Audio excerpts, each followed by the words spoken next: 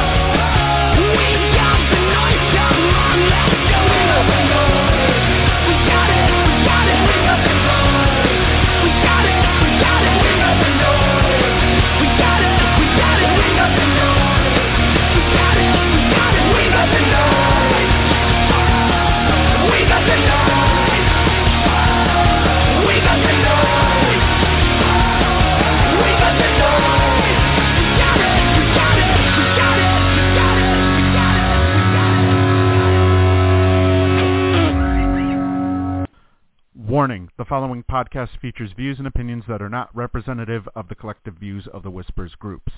Some of these views may not be suitable for children. Accordingly, the producers and hosts of the Missy AE podcast must insist that no one attempt to take anything that is being said as representative of the views of any of the Whispers groups. Yeah. Hello, everybody, and welcome back to another edition of the Missy AE podcast. Tonight, we bring to you Sports Whispers Weekly, where we talk nothing but sports for the duration of the show. I am your host, Steve, as always, and I am with Lou and Diane currently tonight. I believe Alex will be joining us at some point coming up here. But we have a lot to get to. We have the NHL and NBA conference finals almost fully taken shape. There's still a few games left to decide who will be in respective spots, but we do have some matchups already to go, so we will dive into those, and also we'll take a look at the semifinals as well and see what went wrong for certain teams and what what basically, depending on what the series is right now for whichever series we're going to be talking about, we will see what can potentially be done to right the ship for each specific team.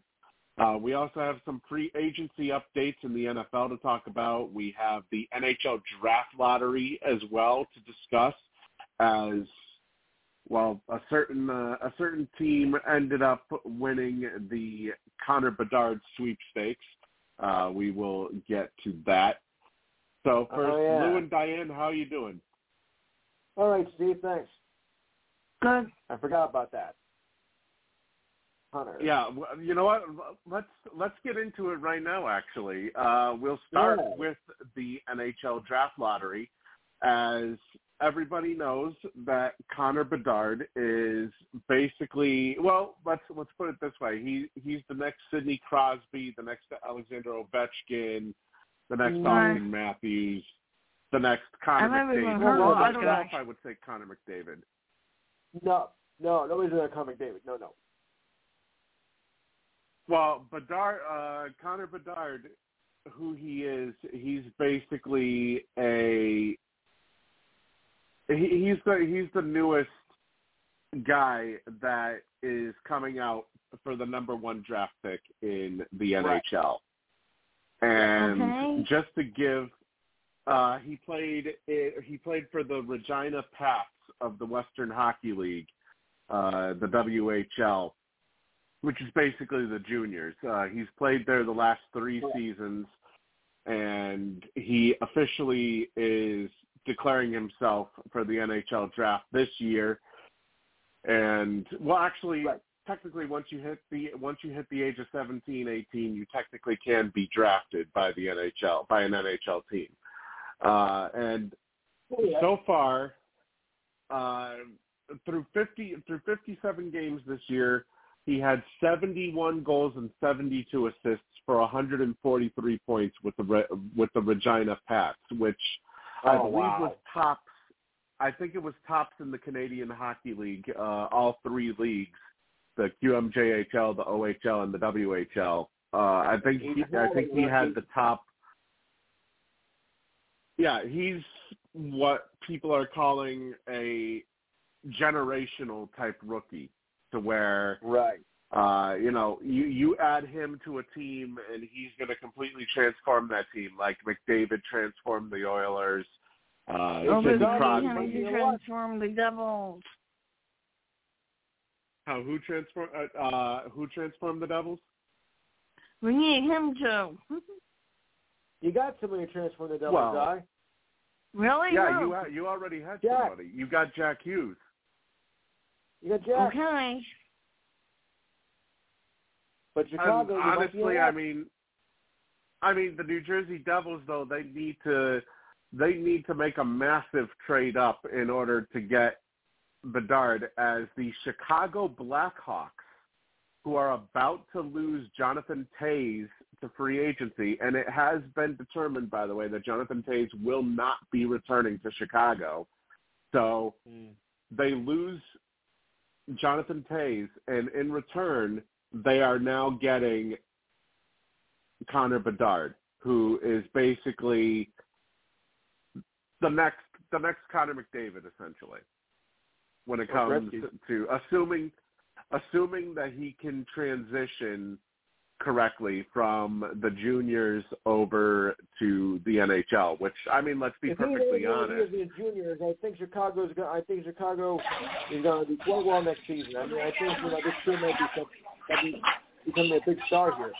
Yeah, I think he has the potential to be a huge star for the Chicago Blackhawks, especially now with the and then this is something that has been brought up. I don't know if it's going to be definitive or not, but there are talks that they could potentially lure Patrick Kane back to Chicago, assuming he doesn't want to re-sign with the Rangers.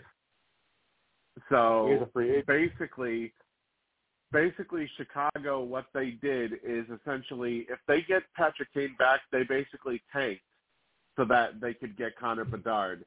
and they replaced Jonathan Toews with Connor Bedard. And they say he can't go home again. Yeah, exactly. Which, I mean, it's kind of intriguing when you think about it, that you want to talk about a team taking advantage of where they are in the standings. And keep in mind, they had, I think it was like an 11%, like each of the top 3 teams had like an 11% chance of getting the number 1 pick. Yeah. I believe Anaheim was, I think they were the second or third worst team in the league. They ended up getting number 2. Columbus, who had, I think they were the second. They were either the second or the third when it came to the overall standings. And Columbus, though, was the big losers, as they had the worst record in the league. Everybody thought that they were going to land Connor Bedard, and they fall to number 3, which, as everybody predicted. Normally when a team falls from number 1, usually the most likeliest place that they fall to is either 3 or 4. Yeah. And let's bring in Kyle, who is joining us. Kyle, are you a fan of hockey? A little bit. I mean, so I guess it's funny because I'm if I have to choose like a team, it's probably Edmonton Oilers, only because I know the general manager. I know, but like it's just cool to say like, hey, I know a GM of a major sports team. Like, who else can say that? Okay, you know what I mean? Yeah. So True. I mean, I don't follow it too closely, but I do know about Connor Bedard. I guess he's the next second coming of a guy from Edmonton, Connor, with the same name, Connor. So, I mean, if he can be anything remotely like, that other Connor from Edmonton, then but sounds like he's a once in a generational kind of talent. So, Now that's it for you. Yeah. You got something, Lou? Yep. Kraken up on, what do we got? On 4-2. Yeah, 4-2, and Dallas actually almost just scored to start off the third. They ended up hitting the crossbar to start off the third. Who is Dallas playing? Devils are eliminated. I know, that's what I asked. Who is Dallas playing? The Kraken. Oh, they're playing Seattle. Okay. The Seattle Kraken. And right now, Seattle needs this win in order to tie up the Western Conference semifinals at 3 games apiece. Mm-hmm.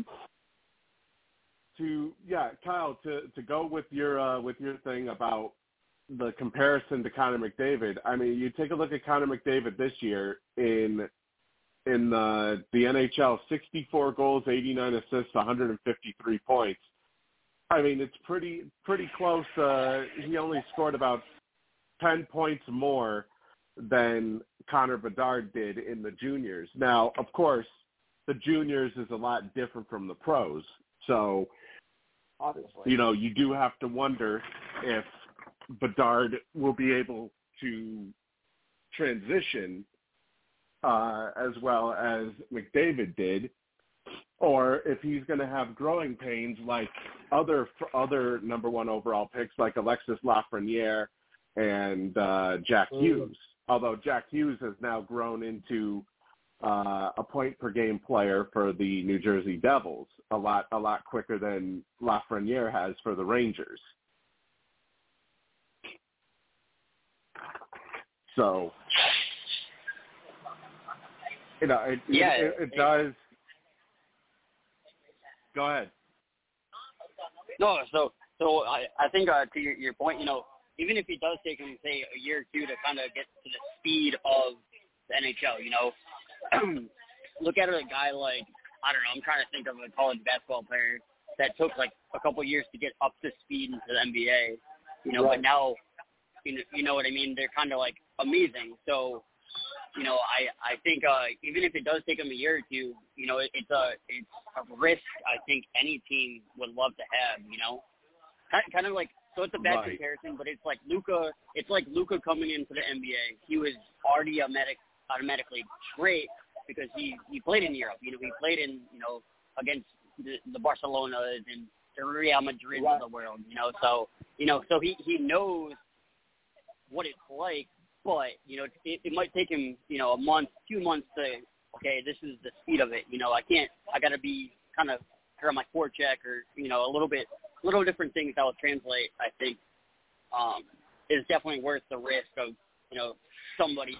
If you're getting compared to Connor McDavid as the next, kid of hockey, I think it's definitely a risk any team would love to have, Right, and I'm bringing up one of the other former number 1 overall picks in Lafreniere. Let's pulling up his stats. He's spent three seasons in the league so far, and he has through 3 seasons, 216 games played, 47 goals and 44 assists for 91 points. Now, you compare that to his last junior season, where he played for the Rimouski Oceanic of the QMJHL. He had 35 goals and 77 assists, and he was being looked at as a generational player at the time. So, this just goes to show the risks of a potential number 1 overall pick. You're not. It doesn't necessarily mean he's going to be a legitimate impact player. However, though, with Bedard, I see a lot of similarities in Bedard compared to Connor McDavid. So I have the feeling, Chicago, they're already in the middle of a rebuild as it is, having traded away Patrick Kane at the deadline, and they're starting to play their young guns. Now, Connor Bedard is going to get the opportunity, assuming they don't trade the number 1 overall pick. They would be stupid to do so, in my opinion, considering the draft stock that they already have to begin with. But I feel that, Bedard, compared to Alexis Lafreniere was put in a place where he was expected to succeed immediately because the New York Rangers, they happened to own one of the first-round picks, which happened to be a lottery pick as a result of one of the trades that they had made, and they just ended up lucking out to win the draft lottery that year back in 2020, and they end up getting Alexis Lafreniere that year like they did. The Chicago Blackhawks, though, considering how young they are when it comes to their core of players, it gives a little more room to where, okay, they understand that this is a rebuild. You're not expected to succeed right away, and if anything, kind of makes you think that maybe perhaps Bedard won't necessarily have that much pressure on him right away as opposed to other first-round picks like Jack Hughes or Alexis Lafreniere did. And just going down the rundown of the draft order when it comes to the lottery picks, Chicago, they get number 1. Anaheim's at 2. Columbus is at 3. San Jose is at 4. The Montreal Canadiens, they round out the top 5, and it sounds like they might take Leo Carlson with that pick potentially if he is still on the board. Arizona gets number 6. Philly gets number 7. Washington with number 8. The Detroit Red Wings get number 9. St. Louis, they get number 10. Vancouver gets 11. Arizona gets number 12 from the Ottawa Senators due to the Jacob Chychrun trade. So Ottawa's pick ended up falling at number 12. That, of course, goes to Arizona. Buffalo gets 13. The Pittsburgh Penguins, they get 14. And the last two teams are the Nashville Predators and the Calgary Flames, rounding out the top 16 lottery picks in this year's draft. So, overall, Lou, where are the Devils on that list? Well, you know what? That is a good question. Let me they made the check playoffs, real so quick. I don't think it would matter to them. Probably not, but where I'm curious to know where they are. Probably like about hang on, 26. Yeah, let me see if I can find that actually, because I know the Bruins are at 28, I think, which now belongs to the Toronto Maple Leafs. But let me just double check that though, because all right, so after 16, we get Detroit at number 17, which they ended up getting from the New York Islanders. 18 is Winnipeg. 19 is Chicago from Tampa Bay. 20 is Seattle. 21 is Minnesota. Now, let's keep in mind that apart from the final two picks of the first round, the draft picks go by where you finish in the standings when it comes to after the draft lottery. So 21 goes to Minnesota, 22 Columbus from LA, 23 goes to the Rangers, 24 goes to Nashville, that is coming from Edmonton, 25 is St. Louis, that comes from Toronto, 26 is San Jose, that comes from New Jersey. So New Jersey does not have a first-round pick this year because due to the Timo Meier deal, that brought Timo Meier to New Jersey, San Jose holds New Jersey's pick at number 26. Okay, so do they have a second round pick? Yes, they do. They have their second round pick is at 58 overall, which basically is the 26th pick. That's really low. No, yeah, but this is a stacked draft. So yes, there is still going to be pretty good talent even at 58 overall. Okay. And, I mean, there is a possibility maybe New Jersey could potentially trade back up into the first round. You know, it's possible. Okay. It is. Let's see. 27 goes to Colorado. 28 goes to Toronto from Boston. 29 goes to Montreal from Florida. 30 goes to St. Louis from Dallas. 31 goes to Vegas, and 32 goes to the Carolina Hurricanes. That is, of course, right now as it stands, depending on, they're basing this off of who's favored to win the Stanley Cup. That, of course, could change. Like, say,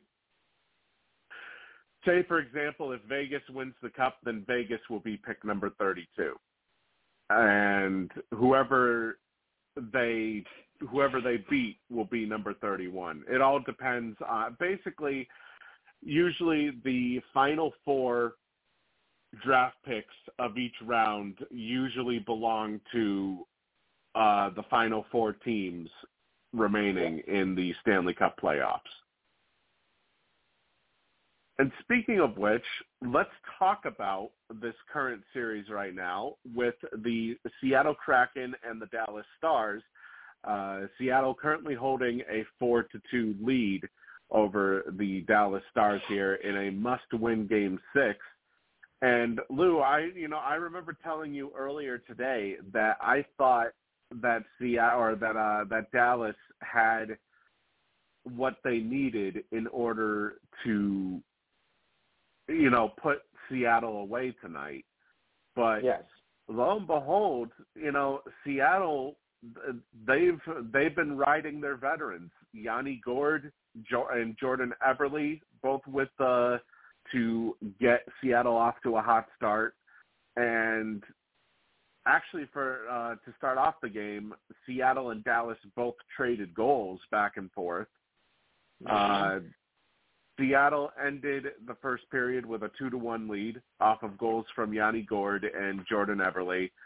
Mason Marchment had the lone goal for Dallas in the first period. Second period, Seattle scored 2 more times to take a 4-1 lead off of goals from Eli Tolvanen, who they got they didn't get at the deadline. They got him off waivers, I think, so they didn't even need to give away anything. As well as Ty Karchi, both of them scoring their third goals of the Stanley Cup playoffs. However, Joe Pavelski, the longtime veteran who used to be with the San Jose Sharks, he scored his 8th goal of the playoffs to cut the deficit from 3-2. So, and now we're down to about 11 and a half minutes left in the third period here. I mean, granted, Dallas could – never mind. There's another goal, 5-2 now for the Seattle Kraken. So it looks like this one is probably going to get wrapped up here. So it does sound like we're going to have a Game 7. And, I guess we can't really be surprised about this when you consider the fact – when you consider the fact that this is the same team that knocked off the defending Stanley Cup champion Colorado Avalanche. Yeah. So all right, what are your thoughts? What are your thoughts first? What are your thoughts first, Lou, on this series so far? I mean, Seattle, for being an expansion team in their second season, they're looking like a legitimate threat. They are. I mean, that's been the big surprise all year. The second, your team, managed to stack up against the veterans. But Seattle is showing why they're there. And, of course, this series hasn't been a big surprise at all. And so we're looking at, the Stanley Cup Conference Finals to be against the 2 newest teams in the league. That's kind of interesting. Yeah, it looks like it's possible that if Seattle does win this in 7. By the way, Dallas did just get that goal back, so it is now 5-3 off of a Dallas Stars goal here from Joel Kiviranta. But I do find that kind of interesting, Lou, that with the most recent 2 expansion teams, Vegas, of course, has already been to the Stanley Cup Finals before, and now potentially Seattle. Now potentially Seattle. I mean, this could actually make a pretty good case for future expansions. I mean, I know they're talking about potentially bringing back Quebec. They're talking a couple of areas, actually. I heard another one. What do you got? Atlanta. Yes, I did. It's funny you mentioned that because I forgot about that. That failed twice. Well, a lot of people believe that the Atlanta Thrashers never should have left Atlanta. They're sitting with the Flames. Who are the Atlanta Thrashers? I think aren't they Winnipeg? Now. Winnipeg, the newly formed Winnipeg Jets. Okay. They said the same thing. Yeah, I was going to say it. The Chicago, though, Steve. Because they did pretty well, but for some reason they decided to move to Calgary. So they said the same thing about that too. True. And, it is kind of surprising, though, because a lot of people thought that it would be Quebec that would be the most logical place to bring back a hockey team to, because, the Quebec Nordiques used to be part of the NHL, for about 16 years before they left in '95. So, you know, Quebec has been around that talk for quite some time, actually, to begin with. Of course, that'd be the big more You Dukes. now call them the Colorado Avalanche. Okay. Yeah, they're now the Colorado Avalanche, but they were the Quebec Nordiques from 1979 to 1995. Well, technically 1972 to 1995, but they joined the NHL back in '79. Okay. All right, because they're part of the WHA. Yeah. Okay. Yeah. And they did have 4 division championships, and they also had the Avco Cup back in the WHA days, but they never had a Stanley Cup. So, however, though, back to the potential matchup between Vegas and now, obviously, Vegas still has to do their jobs and defeat the Edmonton Oilers, which is easier said than done, but, you know, Lou, I'm kind of surprised at some of the scores in this Vegas-Edmonton series. I mean, I know Edmonton has a rookie goaltender, but I was expecting that, you know, I thought this would be more of a series like Game 1 when Vegas beat Edmonton 6-4. Then we had Edmonton 5-1, Vegas 5-1, Edmonton 4-1, and Vegas just recently, as last night, Vegas 4-3. Something happened though with the Devils Carolina series. I mean, in the first four games, I mean, it was pretty much one side. It was all scoring. The only close game was Game 5. I mean, we had 8-4, we had 8-3, whatever. So it was kind of like that. Eventually, both teams ran out of gas in Game 5. Now it's a low scoring because how many high-scoring games got out of that, especially in a 7-game series? Not a lot. But this was an exception. 4 of the 5 games were lopsided. There was high scoring. Eventually, something had to give. But unfortunately, for the Devils, they just ran out of gas when it happened in overtime. And of course, it only takes one stupid penalty that can screw you up. And ladies and gentlemen, right? And let's bring that up too. With New Jersey, New Jersey, they ended up giving up a shit ton in order to bring in Timo Meier. They also made a depth move for their fourth line, and they brought in Curtis Lazar from Vancouver. And ultimately, I don't know what happened with New Jersey. I did say that it was their goaltending that was, in my opinion, the Achilles heel for them. Yep.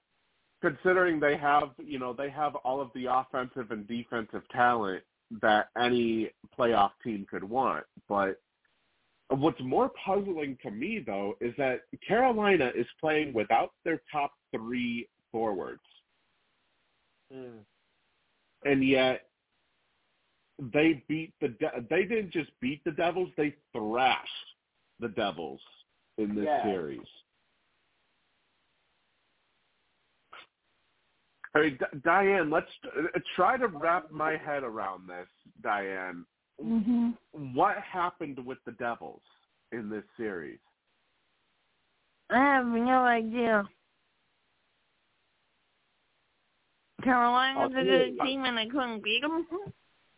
Carolina had superb offense, and I knew there was going to be something going in that series. I didn't think the Devils' defense was going to be able to match up with that, so I wasn't surprised by this at all. I mean, you had to give them one game, but I knew Carolina was going to win this series. Sorry to disappoint you Devil fans out there, but Carolina was just too strong going into this series, and I knew that was going to happen. So this didn't surprise me whatsoever. Wow. We have breaking news here. Uh-oh. The Phoenix Suns have relieved Monty Williams, who was the coach of the year last year, with a 64-18 record. They have relieved Monty Williams of his coaching duties.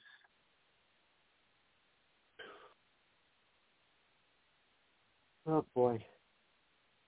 Just like that. Well, after the embarrassing loss at home 2 years in a row, yeah. So, I mean, because when you lose like that, embarrassing at home in a playoff game like that, in an elimination game, you know something's going to happen. Yeah, but can you really put that on him, though? Well, look, look what happened to the Bucks coach. You know, they had the best record. Look what happened to that. Was that expected? No. True. Yeah, you're right. I forgot. Budenholzer was used as the scapegoat, and I assume this is probably what they're doing here with Monty Williams, using him as the scapegoat, even though they didn't have Chris Paul, they didn't have DeAndre Ayton, and let's be honest, Ayton had completely disappeared in the series anyways. I mean, this is a guy, though, who, after obviously his first season in Phoenix was subpar, 34-39 record. Then the bubble season, of course, takes place, and they had a 51-21 record.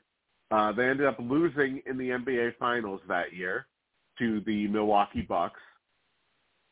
Then last year, they had the best record in the league at 64-18, and they ended up losing in the semifinals. This year, they had a 45-37 record, and they ended up losing in the semifinals as well. So they had 2 Pacific Division titles under Monty Williams, and they played in a total of 46 games in the playoffs with a 27-19 record. Respectable. So it's respectable. I can't really say that this is all on Monty, though. I mean, he just won Coach of the Year last year. It almost sounds like a joke. Yeah, it's astounding to me. Sorry, Monty. We think you suck. So and you bombed out at home in the last game. You're out of here. Get out of here. No, that obviously there's conspiracy involved in this. Yeah, it just. I guess the team is basically, they're putting all their failures on him, even though, I mean, the team did all they could. They gave up a whole bunch to bring in Kevin Durant, and they had put all their chips in, essentially, and now look at what happens. But you know what? This opens up an interesting possibility. Now, I assume that Monty Williams is going to get another job elsewhere. I assume he's going to get another job elsewhere. However, there is an open coaching spot. If Monty Williams can't get another head coaching job next year, I'm wondering if the Boston Celtics might call him to be the associate head coach. So basically, he would be second in command. He would be second in command to Joe Mazzulla. I'm wondering if maybe they bring him in for like a year, and ultimately, obviously, once another position opens up, he could potentially jump ship then. But who knows? There's rumors that the Philadelphia 76ers, they may move on from Doc Rivers if Philly blows Game 7 tomorrow. So Yeah, Game 7 I guess tomorrow. there's a possibility. You know, I guess it's a possibility. Maybe he might be the next 76ers coach potentially. But you know, I honestly, it's just like Nick Nurse. I wouldn't expect Monty Williams to be on the open market for long. Right. You know, it's kind of mind-boggling right now. Yeah, it's very. So I haven't got any news on that. Well, it literally just came over the wire, actually. I know, but ESPN will usually get it right away. I guess my site's delayed. Yeah, I literally just got the notification on my phone actually while we were talking about it. But I had seen the initial tweet from Shams Charania of The Athletic, though. And according to Adrian Wojnarowski, this is a direct decision from new owner Matt Ishbia.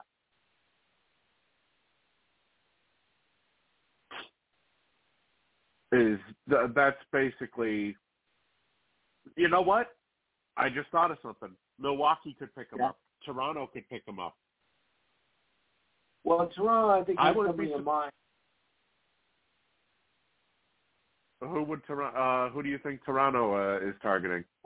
Because I heard something. It was yesterday or today. Let me see here if I still have it. Because they are looking for somebody to replace Nick Nurse. Yeah, and I know that one of their initial options was Ime Udoka before Udoka ended up going to Houston. Right.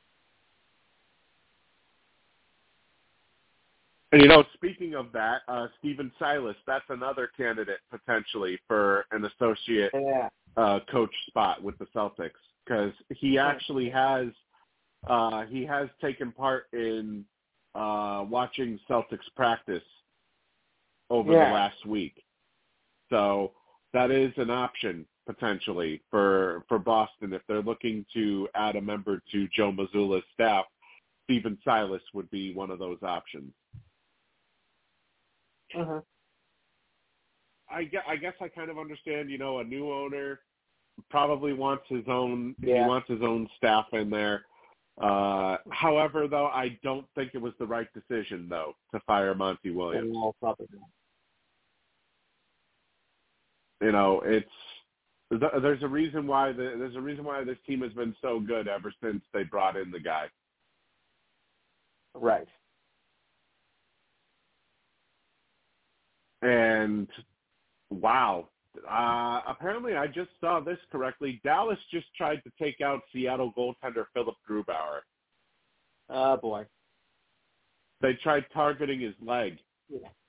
From what? Oh, actually, no, never mind. That was incidental contact.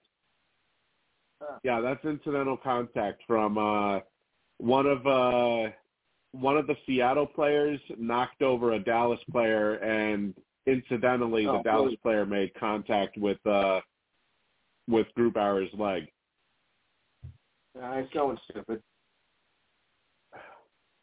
But you know what? We'll get back to basketball in a little bit here. I do want to round out the playoff picture here right now with the Maple Leafs dropping to the Florida Panthers in 5 games. Was this entire regular season just playing possum by Florida to where they just barely make it in? Sounds like the Minnesota Wild of 1992. I mean, it's like, did they deliberately tank so that they could? Did they deliberately tank so that they could be basically the ultimate underdogs throughout the entire playoffs? Yeah, it's like I said, Steve, like the Minnesota North Stars of '92. Right. Because I mean, you have the Boston Bruins who broke every single record that you can think of this year for hockey, and Florida ends up beating them in in 7 games. Yes. Then they get the Maple Leafs. The Maple Leafs, I'll tell you right now, Toronto's problem, I feel, was their goaltending. Yes. Even though most of the scores were pretty low, 4-2, 3-2, 2-1. The problem is that they just can't. It's almost the same thing that happened with Boston. They couldn't get the puck out of their own zone. And ultimately, that's what happened here. I would expect that Kyle Dubas will probably be fired as Maple Leafs general manager. But who knows? Maybe because he got them into the second round, maybe not. And that just puts a stamp on it here. The Seattle Kraken, they will force Game 7 with an open net goal here, 6-3, 58 seconds left. The second of the game for Jordan Eberle. So this series will be going to 7 games, with Game 7 being in Dallas. That sounds amazing. What's weird, though, Lou, is that it almost seems like Sergei Bobrovsky has completely turned back the clock, and he's become the Sergei Bobrovsky of old. The Bobrovsky who was light on his feet, who could make random saves out of nowhere. This is the type of he's basically back to being the elite goaltender that he once was for Columbus. Yeah. And also partially Philly. I mean, it's astounding to me. He's on probably his best playoff run that he's had in quite some time. Mm-hmm. Ever since taking over for Alex Lyon in the series against the Boston Bruins. I mean, let's just put it out there right now. Is this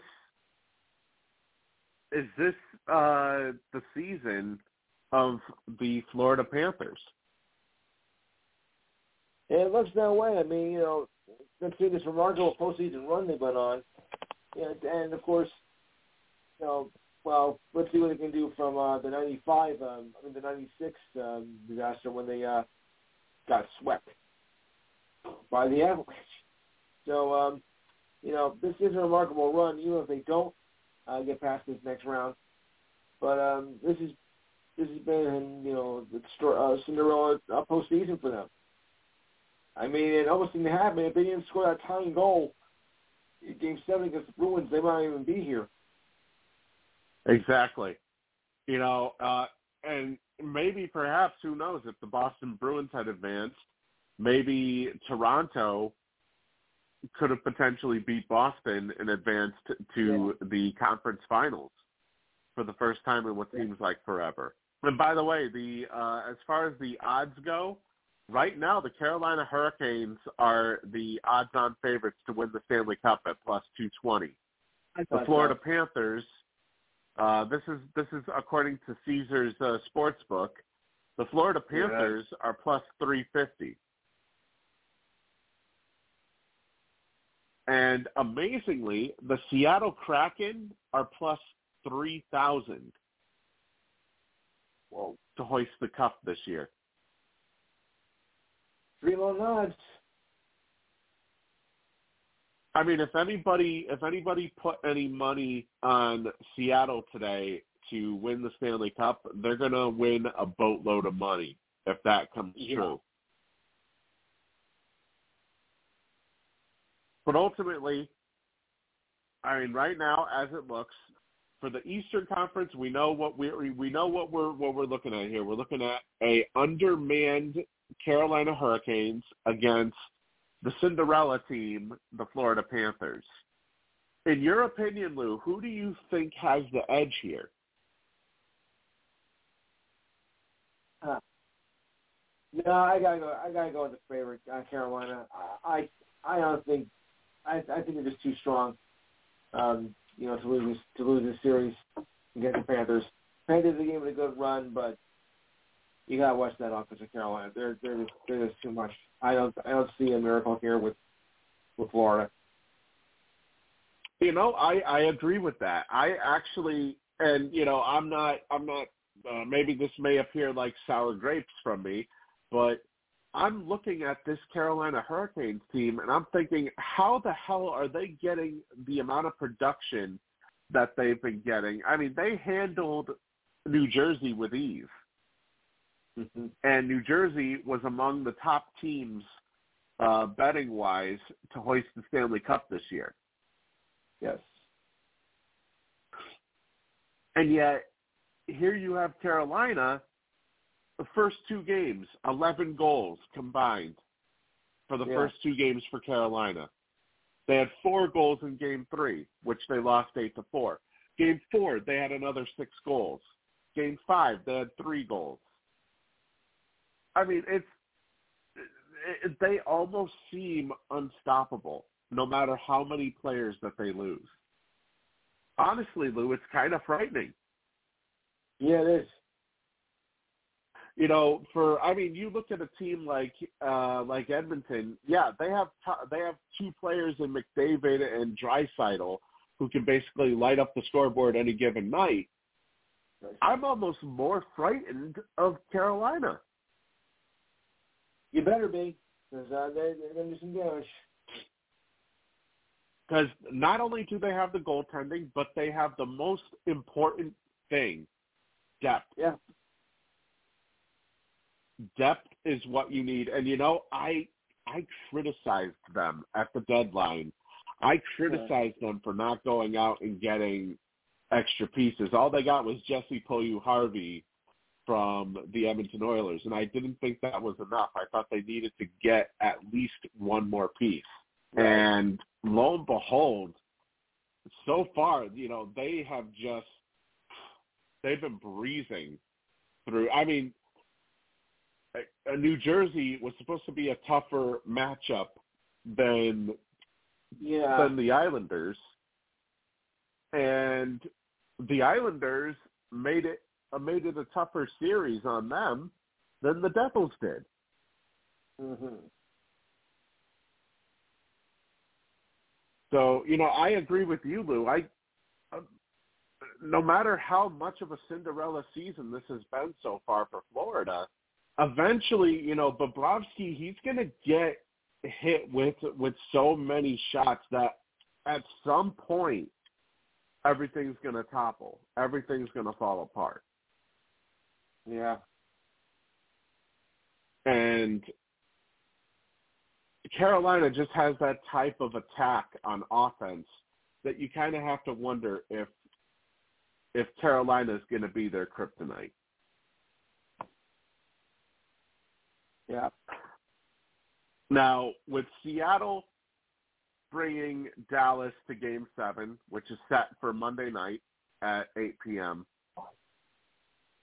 do you think Seattle can complete the comeback here, or are we looking at a Dallas? You got Seattle? I think you can go either way. Seattle, I think it could pull it off, but I'm going to go with Seattle because I think I can see the two most recent teams going at each other in the finals. Dallas will give it a good fight, but I think Seattle might have the upper edge here. Yeah, and you know what? I kind of have to agree with you on that because Dallas, I don't know what it is. It just kind of seems like maybe perhaps these last 2 games, these last 3 games actually. Yes. Dallas in games 4 and 5 they combined to outscore Seattle 11-5, and then Seattle came back and scored 6 tonight, while Dallas only scored 3. I'm kind of wondering if maybe perhaps there is such a thing as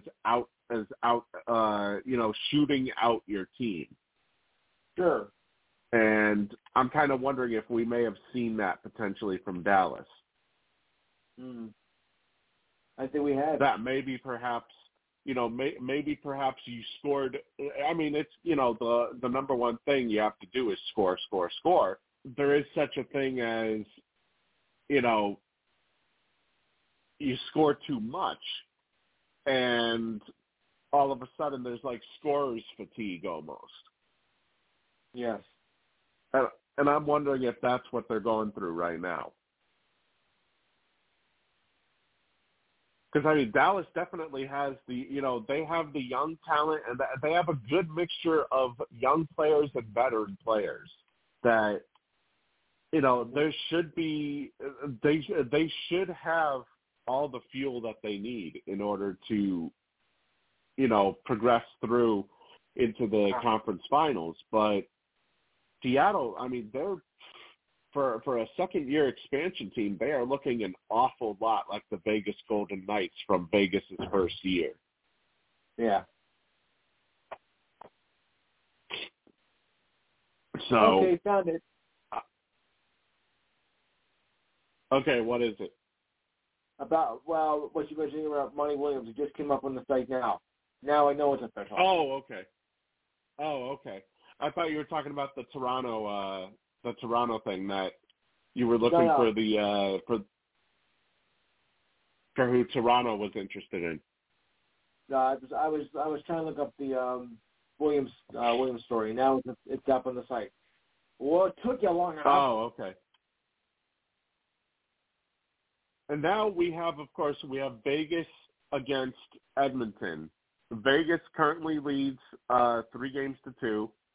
They can close it out tomorrow night at 10 in Edmonton.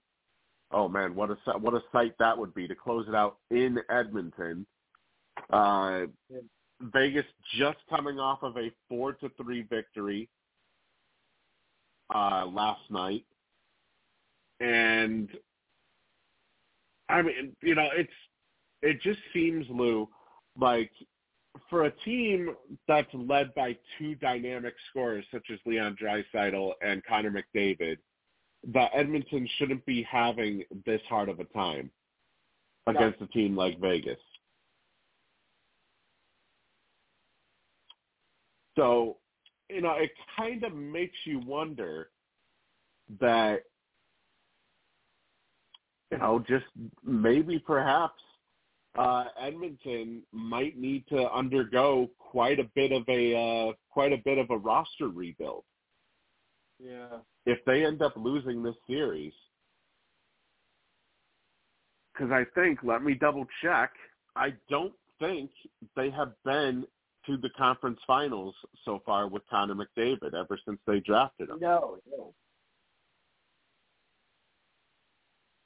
So when you consider the fact that they have quite a bit of money, obviously, Leon Draisaitl, he's going to be up for a contract extension, I believe, after next year. So, they're going to have to pay both McDavid and Draisaitl. And I mean, let's be honest. Some of the players they have around them kind of thinking that, they're going to need to rebuild this roster because it just kind of seems like they have McDavid, they have Draisaitl, and they have Nugent Hopkins. And then they have Hyman. And then after Hyman, the roster just drastically drops.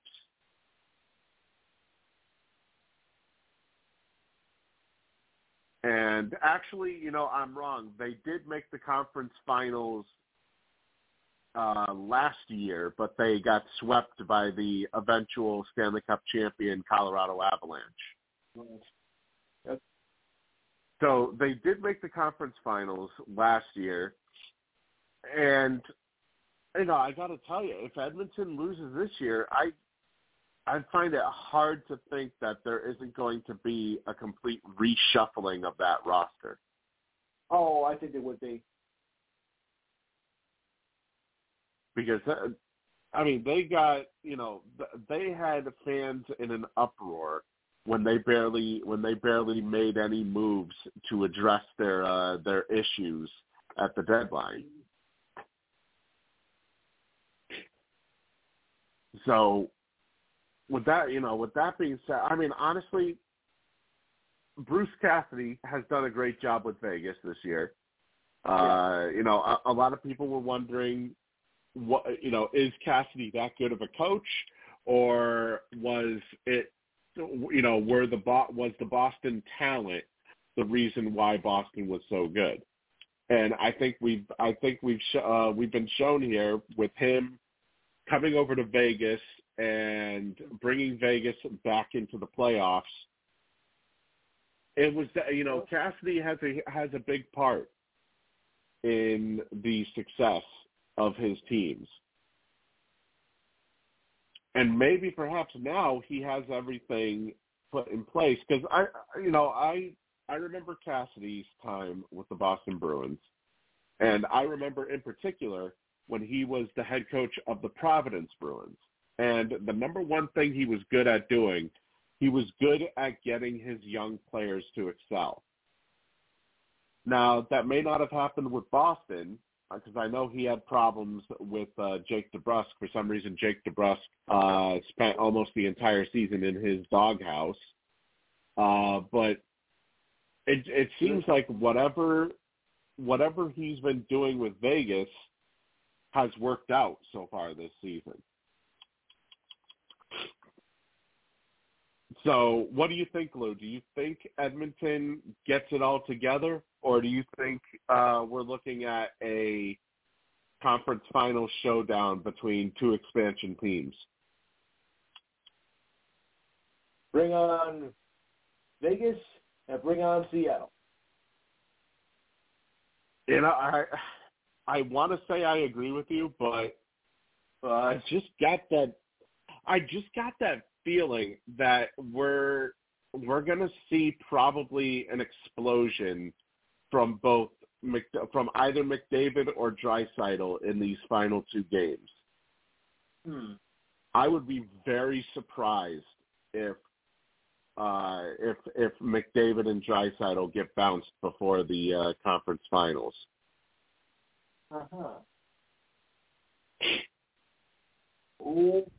Now,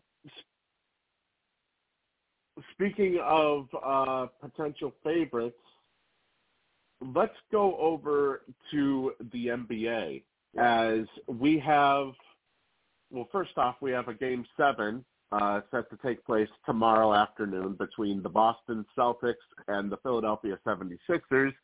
And a little note as well, Doc Rivers has never won a Game 7 on the road.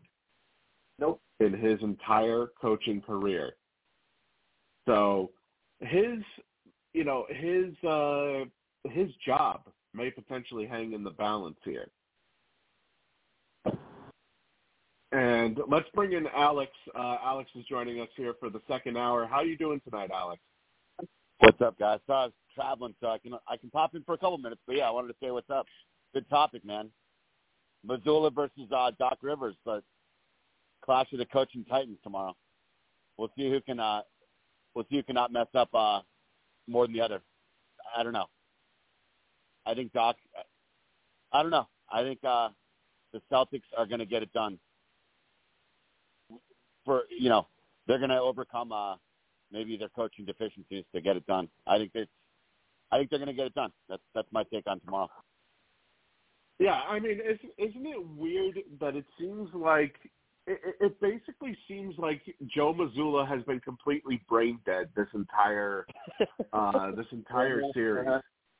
Let's like, sleep at the wheel. Yeah. Boston had two different chances in two different games to have the ball remaining, down by one, with they would get the final possession, and all you have to do, any good basketball coach knows, you call a timeout, you set up a play, and you at least give your team the chance. Exactly. Joe Mazzulla basically just stood there and just let them play it out. Like one of the Celtics, I forget who it was. I think it was Marcus Smart. Smart was standing there like, you're not going to call timeout. and Smart's been talking the last couple of days about it. Like, I still defend him. He's still learning every day. He's like trying to coddle him, like he won a contest and he's like amateur hour. Like, he's not that bad. We can still win even though we have Mazzulla as our coach. It's really, I don't know. He's like hit a total wall in the playoffs. They looked great all year, and now I guess he's just being exposed. I mean, he's just not coaching well the last couple of weeks. Really, they're winning. They're trying to win despite of him instead of with him.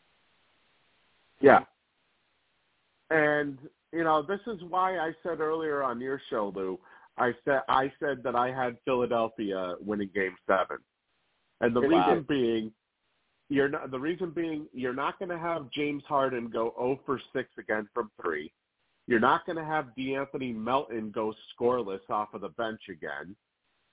You're not going to have Tobias Harris score only 2 points again. Well, actually, no, I shouldn't say that. You might have that happen again, knowing Harris. But the number one thing you can guarantee is that Joe Mazzulla is going to be standing there with a blank expression on his face. Yeah. And I guarantee you, if the Celtics do lose, he's going to take offense to whatever question is thrown at him by the media, like he did earlier in this series when they lost in overtime. Yeah, it's been shocking to say the least. Again, he looked awesome. Remember, on both your guys' really good shows each week, we've been saying, he was in the running for Coach of the Year, right? I thought he was – what an incredible story. Everyone in Boston, and Steve, you're a great fan of Boston. Like, everyone was impressed all year, and now it's just – he's totally just lost it. I don't know. He's like a deer in headlights suddenly. I'm pretty astounded by his just terrible performance in the playoffs. Just really strange. Yeah, Lou, what are your thoughts on this series so far? Because Boston, obviously, there were a lot of people who thought that Philly had no chance whatsoever heading into this matchup. Boston blew Game 1. No, they blew Game 1 with no Joel Embiid. You thought it was going 7 either way? Oh, with these two each other, they know each other. They apparently, breathe on each other. This was not going to be an easy series for either team, even despite the fact that, they didn't have Embiid whatnot. It's just that kind of a series. So, am I surprised by this? It's going 7? Not the least. I mean, my biggest pet peeve of this series is they couldn't even win Game 1 when Joel Embiid, Joel Embiid was out and everybody was saying, "Oh, the Celtics are gonna, the Celtics are gonna win Game 1 because no Joel Embiid. There's no way that Philly takes Game 1." Anyway, I mean, we weren't gonna blow him out, so I knew that once Embiid was coming back, I knew there was gonna be a series. So forget the fact that he was not playing in Game 1 because that didn't mean much. I knew when he was gonna come back, we're gonna have a series. And we have. Well, yeah, it's amazing. Ever since once he was named MVP, all of a sudden his injury was amazingly healed. Yeah. It's like winning the MVP has special healing powers. Hey, it's bionic now. Never heard it all. Yeah. I mean, it's just. I'm surprised, first off, that this even reached 7. And, considering here's the big thing with Boston. Jason Tatum has gotten off to a horrible start each of the last 2 games. Yeah. Yep. I mean, he entered he only had, I think, like 1 point, literally 1 point on a free throw heading into the second half of Game 6. Boston, especially when you know that Philly, they're not going to have a horrible night shooting again like they did in Game 6. If Boston doesn't get off to a strong start, I think honestly, coming from a Celtics fan, I think we're looking at a Philadelphia advancement to the conference finals. Yeah. Oof. And Steve, again, without bias, that's like crushing again. I mean, they were favored, and then obviously the Bruins were heavily favored. And again, you keep it real. You say what's on your mind. You don't play favorites. Yeah, you're forecasting another Game 7 Boston loss, and no one. I wouldn't have guessed it. I don't think a lot of people would have on either hockey or basketball. And I mean, this may just be sounding pessimistic on my part, coming from a Celtics fan, but I've watched every single Celtics game this season. I know how they play. Yeah. And I'll tell you this much. If they put out, like, for example, say they get out to a 20-point lead, 20 points, it's even if you're in the fourth quarter, a 20-point lead is nothing when it comes to Boston. Yeah. Boston, you're right. Boston can relinquish 20-point leads like it's nothing. Yeah. Because however, defensively they have Horford and Time Lord, and then in the backcourt you have Marcus Smart. They have really good defenders. I don't understand how they can just defensively melt down like they've been doing. It's really egregious. They have the defenders. I think the big thing with Game 6 was bringing Rob Williams back into the starting lineup. I think that may be what jolted a little bit of momentum for Boston in order for them to win Game 6. Was injecting Rob Williams back into the starting lineup. The starting five from the NBA Finals last year. And honestly, I really don't understand why they put Grant Williams into this. Well, actually, no, they didn't put Grant Williams. They had put Derek White into the starting lineup for most of the season, which I can kind of understand that, but honestly, if I was Missoula, I mean, I know they want to worry, they want to manage Rob Williams' knee, considering he had just had surgery. But if Williams is 100%, if Time Lord is 100% to go, I'm putting Time Lord out there in the starting lineup. I'm putting out Marcus Smart, Jaylen Brown, Jason Tatum, Al Horford, and Rob Williams as my starting five. Yeah, I always say, especially against the physical team Jokic, the Joker's awesome out in Denver, but, you're playing against Embiid. Philly's a physical team. I always say, bring some defenders out there. You can always bring scoring off the bench, right? So, yeah, I agree. I'd start Horford and Time Lord, and then you got two guys who can kind of bang and mix it up and really make Embiid work. If they have that smaller lineup, they can just get exposed defensively. So I agree with you, man. Start Time Lord along with Horford. Kind of the double action down low. I don't think it's a coincidence. I don't think it's a coincidence that they started Time Lord for Game 6, and then all of a sudden, Philly was having problems getting shots off. I don't think it's a coincidence. Definitely not. No, he brings that defensive intensity. And a Game 7, too. Game 7, think about it. It's probably going to be low scoring. Every bucket's going to be a battle. So, yeah, I'd be shocked. Who knows with Missoula, but, I'd have to think they're going to start Time Lord again tomorrow. I think they have to. Right. And by the way, Monty Williams, 194 and 115. That was his record through 4 seasons with Phoenix. And let's get yours, because I already got thoughts from Lou about this earlier. Alex says this literally just came, this came through as we were talking earlier. What are your thoughts on the Phoenix Suns pulling a Milwaukee Bucks and blaming their season ending on Monty Williams? I didn't even know about that. I was finally leaving Florida. I thought I was going to be a lifelong resident, but I didn't even know the news. That's shocking. He's just like Coach Bud. I think that he's a top 5 coach, top handful of coaches in the world. They'll both get a job quickly. He was Coach of the Year last year. Coach of the Year last year. Come on, and Monty Williams, didn't only overcome tragedy. I mean, he lost most of his family in that horrific car accident a few years ago. Players love him. And excuse me, but they went to where did they go last year? Final Four again, right? Yes. I mean, they've gone close to winning it all. I think so. And last year, Chris Paul got injured, ditto this year. Yes. It's like terrible, some of his players. And then Ayton acted like a total that's not the coach. That's not the coach's fault.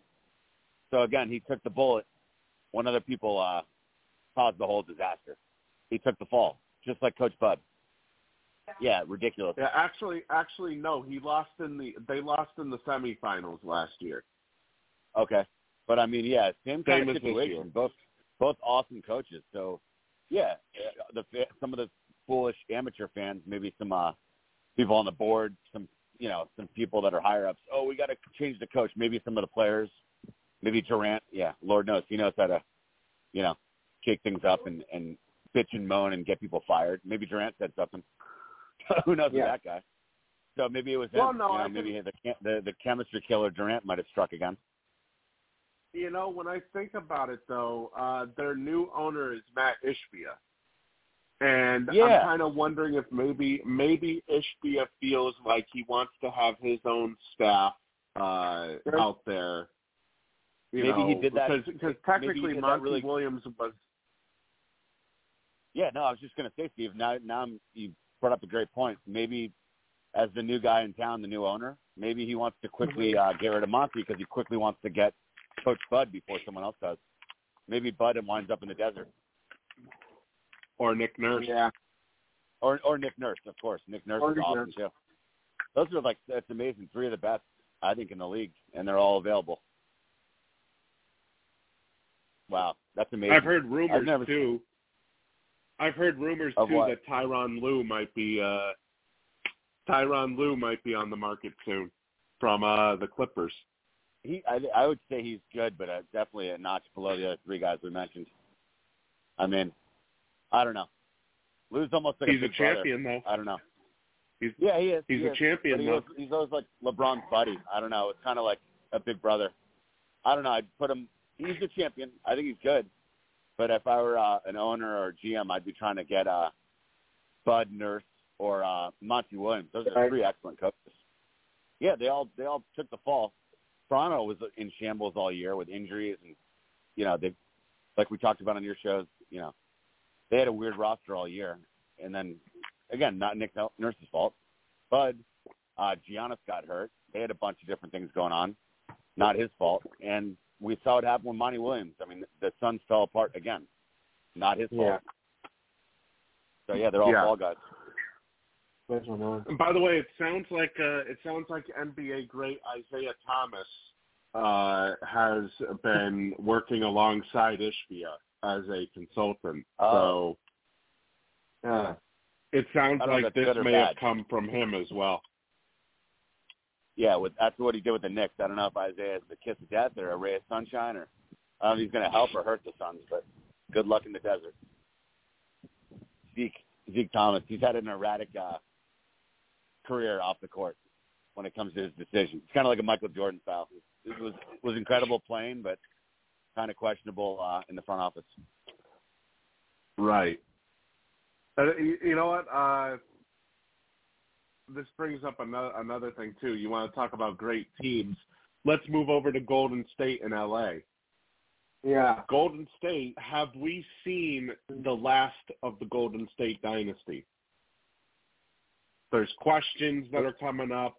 Klay Thompson, apparently the team wants him to take a pay cut next year in order to stick around. Draymond Green is expecting to be given a big, gigantic bag from ownership, even though he averages a quadruple single every single game.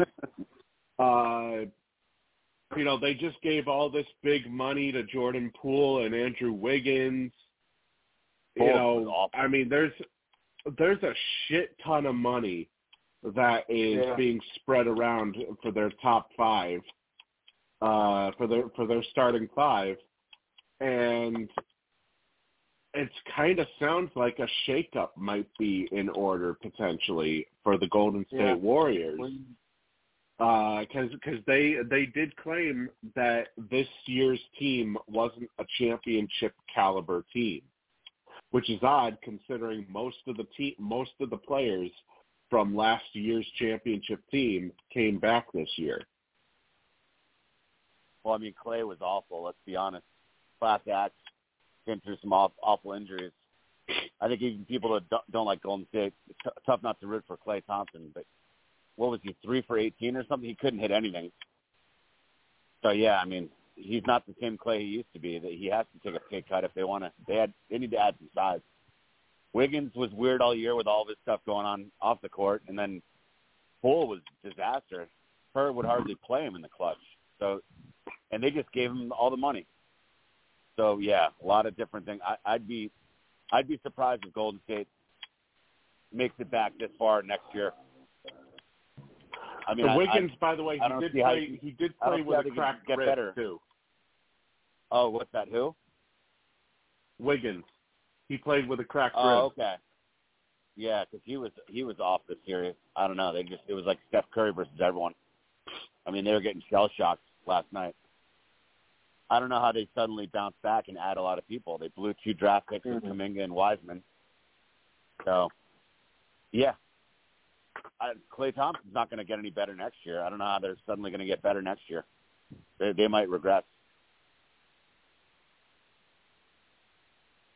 And from what it sounds like their veterans aren't ready to let championship aspirations go. It sounds like Green, Thompson, and Curry all want to stay together, but that may not be up to them.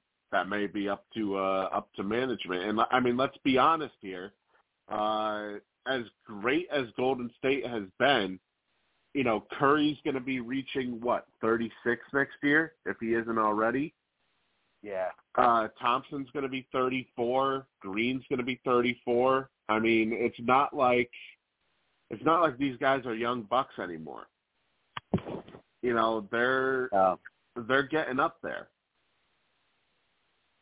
Now, I'll say this though, obviously, you know, if I'm going to keep anybody, I'm going to keep Curry and Thompson. I understand Thompson had issues this year when it comes to production, but he's still more reliable than Green.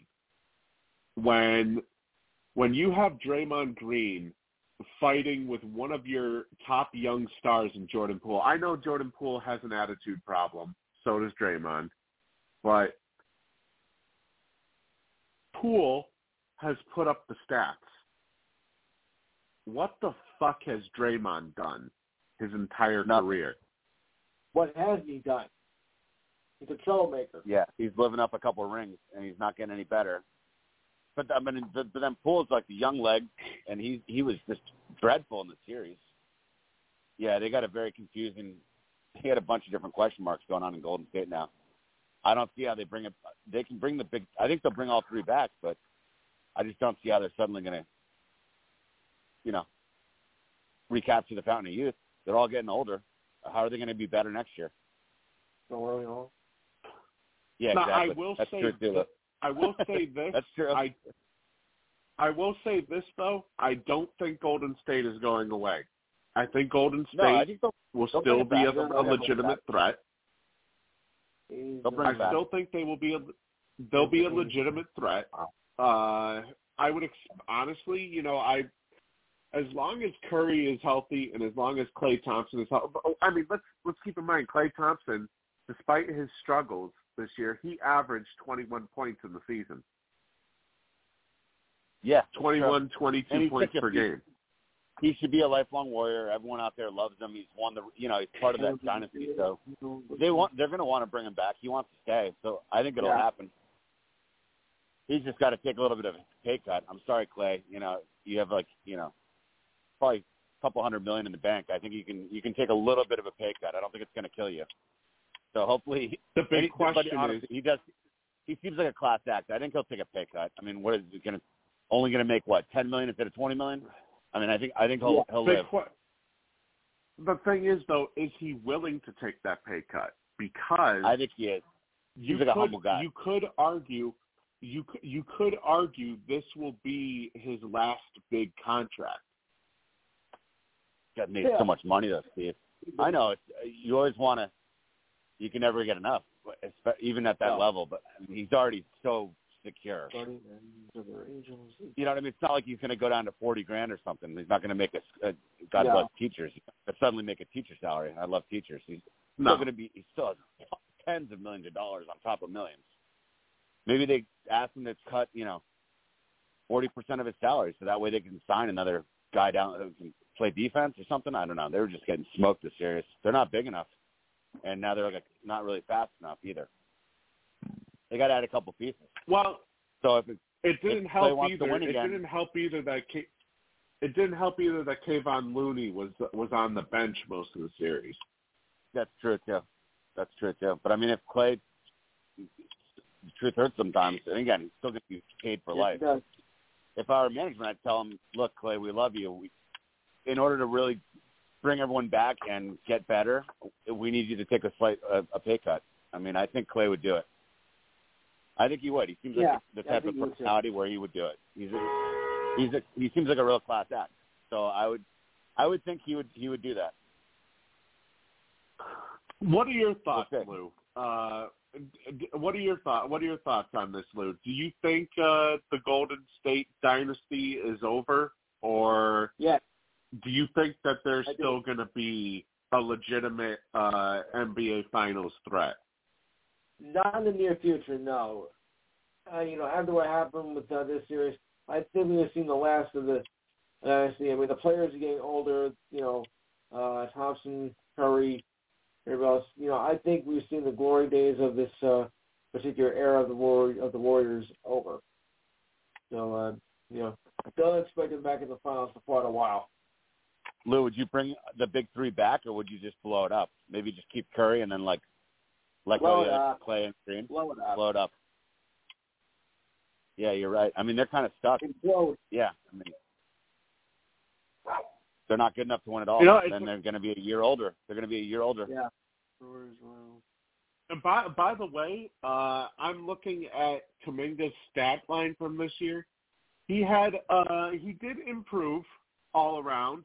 Averaged 9.9 points per game, 3.4 rebounds, 1.9 assists. He also improved a little bit in steals and blocks per game. Field goal percentage, he improved by slightly. He had a 52.5 field goal percentage, and he shot 37% from three this year. And this was averaging 4 more minutes per game than he did last year. So, and he's still really young, and he's considered like a really raw, high flyer athlete. He didn't come in as like a polished, 3 or 4 year college guy. He came in like a 19-year-old. So maybe he grows, more mentally and physically over the off season. Maybe then they'd have a shot. He's got to be a big part of their future, or else it's another bust. I mean, let's keep in mind he's only 20. Yeah, that's crazy. I thought he was like 22. Yeah, I mean he's still really young. Yeah. I mean if he has a big off season, maybe that I would probably start Kuminga and Green down low with Wiggins, Curry, and Thompson. I don't know if they have a shot to do anything big next year. Kuminga's got to step up. What's weird is that once the playoffs hit, he only saw 6.1 minutes per game in the playoffs this year. Yeah, that's brutal. That's not a good. That's a massive drop from 20 minutes per game during the regular season to only 6. Very massive, yes. Yeah, and look at Poole. Poole is glued to the bench too. It's just not a good look. Not a good sign for the future with these younger guys. No. So, they will probably bring it all back because the owner, the fans, they want one last run. But I think this might have been the final run they just had. But I think they'll probably bring all 3 back, wishfully thinking. All things must come to an end. Yeah. I will say this though. I think Klay Thompson, he probably will take a pay cut because let's keep in mind he's going to be making like $40 million next year. Yeah. Yeah. He might be able to keep the cable bill going with only like $25 million. Well, I mean, this is what I'm getting to, though. In terms of a pay cut, like I could see him playing for maybe $25 million per season. Yeah.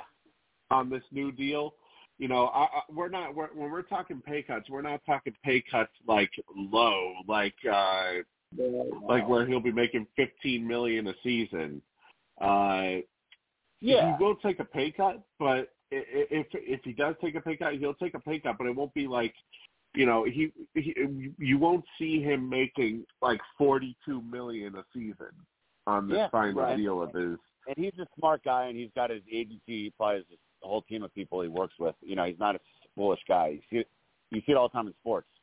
We love you. You're getting a little older. If you do want to stay here, we want you here. You need to take a pay cut, or else happy trails and go and get, you know, $50 million if you can on the market. But if you want to stay here, we're going to offer you $22 million or $25 million. I mean, I think he's the type of guy who would take the pay cut.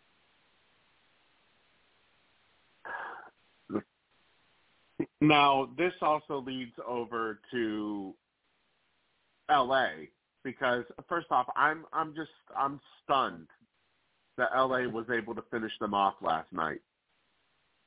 I thought that Golden State would be able to. I thought Golden State would be able to get through and force a Game 7, and it just seemed like, I don't know if they gave up at halftime. I think they but it just seemed like LA completely took over. Well, Reeves looked like, you know, Pistol Pete, or, you know, he did like a Larry Bird impersonation. And then LeBron James and AD are acting like they're 19-year-old. I mean, the Lakers are just they're on fire. The whole team. Game was over pretty quickly. And I think the Warriors knew it. The Warriors knew it. They couldn't even really make any runs. I mean, it just seems so odd. Looking at I mean, taking a look at some of the stats, it is kind of weird when you look at the starting lineup and you have Gary Payton II in the starting lineup. Only 4 points out of Gary Payton. Andrew Wiggins, I mean, I can kind of understand he was playing with a cracked rib, only 6 points. He also got in foul trouble too, 5 personal fouls. Yeah. You know, Draymond doing his usual quadruple single, so that's not really a shock. No. Klay Thompson, though, uncharacteristically, Klay Thompson only 8 points. Steph Curry had 32, but he was only 4 for 14 from 3. And DiVincenzo basically led the way on the bench with 16 points. Jordan Poole was a pedestrian 7 points. This just seemed like, I don't know how to describe it, honestly. It just seemed like a completely different Golden State team from what we're used to seeing. And then you look at LA, you have Anthony Davis putting up a double-double, 20 rebounds, 17 points, after a game where it looked like he may have suffered a concussion in Game 5. And no one could stop him. And then he ends up suiting up. He ends up suiting up for Game 6, like we saw. Yeah. LeBron put up his usual 30 points, like we expect. Austin Reeves completely exploded, 23 points. Isn't he usually on the bench, though? I think he's been starting more and more, and LeBron James loves him. I think he's been starting most of the playoffs. And I think when they got hot, I guess after the All-Star break, you know, when the NBA gift wrapped, you know, 2 or 3 really good role players for nothing and made sure they became dominant again at the deadline. No, and when they really caught fire the last month or two, Reeves has been playing more and more. I think he's been a starter for most of the last 6 weeks, I would say, and he's really been kicking ass. I mean, I thought he was like a player. The guy's really a tremendous player recently. I mean, he was hitting threes everywhere last night.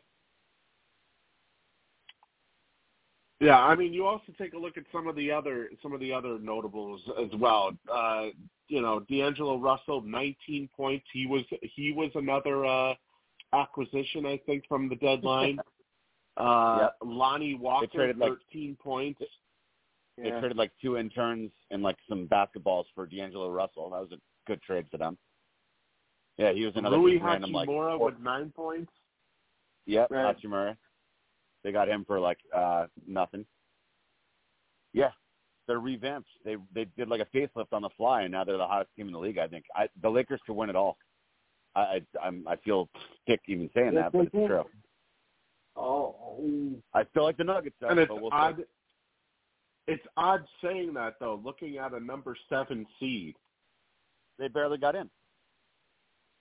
yeah, it's so odd saying that. We all said it. Once they got in, they're as dangerous as anyone. Love it or hate it, it's true. yeah. But I'm just honestly very surprised at how they've been able to perform in ever since that that trade deadline. You know what killed? I think the biggest key was with the Lakers matchup though with Golden State was just size. So, but against Denver has Aaron Gordon and of course the Joker, the giant down low. He can slap Anthony Davis around a little bit. Gordon will play against. Gordon's a great defender. He's 6'9". He'll match up with LeBron. I think defensively Denver's much better matchup against the Lakers. They're going to play him really tough. Golden State just couldn't.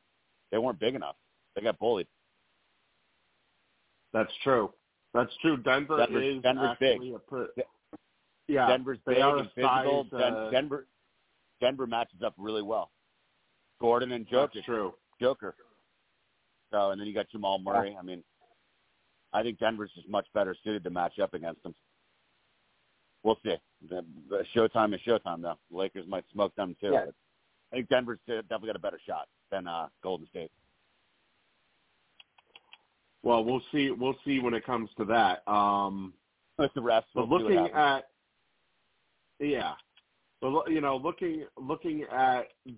that matchup, I mean, I'll be perfectly honest. I'm looking at that matchup right now, and I know everybody is saying, oh, it's going to be Boston, and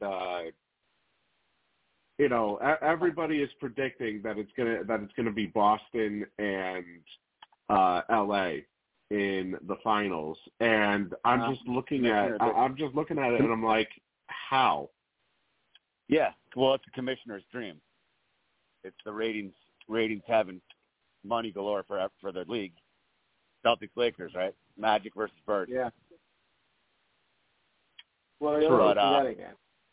I don't know. I think Celtics somehow get it done, and I think Denver's, unless they get totally jobbed by the refs, which in the NBA, we all know that, unfortunately, that's always a possibility. Unlike any other league, the refs can really play a big role. That's true. It's going to be interesting. I think Denver's man for man probably better than LA, but if LA's getting all the calls, Denver's going home again. And that's another thing that we had kind of said too about we kind of joked about it, but about the LA Golden State series. It was basically going to be a series of who does the league love more? Who do the refs love more? Yeah. Is it Golden State or is it LA? And turned out apparently it was LA. Yeah. So yep. I think it's going to be a very interesting series. Honestly, I would be surprised if LA makes it through. But then again, we can't forget that this is a Lakers team that has management on that has league management on their side. So exactly, which can never be taken for granted. Yeah, I mean, it could be big, and it's going to be so unfortunate if that happens. But we've seen that happen before. I mean, so many different times. We have, yes. even since Jordan's Bulls, I don't know, I've seen things where it's like, wow, that guy fouled out. That was really a technical, and then next thing you know, or, Kobe and Shaq are down, 25 in the early fourth, and they win, and they go to the line 20 times in the fourth quarter. I mean, I love the NBA, but we've all seen it, man. Sometimes these games are just so ridiculous with the refereeing. So it could always be a factor. Hopefully Denver doesn't get screwed over and they let them play. Right. Yeah, with any luck, hopefully they just let them play and let the best team win. Miami and New York. We talked earlier about the Carolina Hurricanes playing shorthanded. Okay. You look at Miami. Excuse me. You look at Miami, and they've been playing almost this entire playoffs. You're right there. Excuse me. Sorry, allergies. They've been playing this entire playoffs without Victor Oladipo, and also without Tyler Herro. Yeah, really impressive. Oh my God! That goes back to, I think, with coaching and Pat Riley. I mean, they just play defense. Spoelstra's awesome. Riley's awesome. They just hustle. Like whoever they plug in, they play well. Remember Duncan Robinson before Herro and Oladipo got injured. Remember Duncan Robinson was not even really playing all year, and now he's hitting 4 or 5 threes every game. He's playing really well again. They're a really good team overall. They always play hard. Yeah. I mean, Miami, like whoever needs to come in, comes in and does a good job. They just keep going. They keep winning. Yeah, it's oh my God. I got to tell you, man, my allergies have been kicking my ass all day today. I'm in the same boat, man. I'm two Claritins a day. I think like 3 in Florida a day. Allergies are wicked. Matter of fact, they are real. Yeah, I'm surprised honestly that I didn't even I'm surprised it didn't even act up during Lou's show earlier today. I didn't even sneeze one bit during that show. But I'm just very surprised that Miami has been able to play without 2 of their dynamic bench players in Herro and Oladipo. And actually, Herro, I talk about bench. Herro is actually one of their starters. Yeah, but you weren't totally incorrect. I mean, he's been back and forth. But yeah, most of this year, regular season, he was starting. But yeah, you're dead right. You're dead on. 2 of their most dynamic players. And now you got like Duncan Robinson, like Max Strus. You got guys that were kind of like on the bench all year. Now they're doing great. Plug them right in and they perform. Yeah, and especially against a team like New York, who seemingly were riding a wave of momentum after advancing to the semifinals. Everybody was expecting that we were probably going to see New York advance to the conference finals. I don't think anybody thought that we would have Miami, not to mention being undermanned, but now all of a sudden they've booked their ticket to the conference finals. I don't think anybody saw that coming whatsoever. No, it's and been lo tremendous. and behold, Jimmy Butler has basically been the main guy to will this team to win literally almost every single game. Yeah, he's proven that he really is. I know he talks a lot, but the guy is awesome. He's what Leonard should be consistently in Clipperland, but the guy brings it every time he plays. Say right now. And then Bam, honestly, I mean, it's stunning. down below. Bam's awesome down low. They have a nice combo right there. And then the role players have been great too. You still have Kyle Lowry, Bruce. People slam him a lot, but the heck's his name? PJ, the power forward. He was on the Bucks. Now he's on the. He's still playing with them. Sorry, I digress. Either way, the role players have been really good in Miami. Yeah, no, he's with Philly. He's with Philly now. That's right. But I mean, either way, man, it's a team concept. It starts with Riley and Coach Spoelstra. I mean, Miami's just a really good team. They just keep hitting shots and keep winning. But it just seems very surprising when you consider the run that New York had been on throughout. Not just entering the season. There weren't a lot of people that were expecting New York to be a serious contender, and all of a sudden they make the playoffs, and people are thinking all of a sudden like, wow, are they actually going to do this? And all of a sudden they faced the Miami Heat here, and you started to see some of their normal big contributors like Julius Randle start to completely fall off.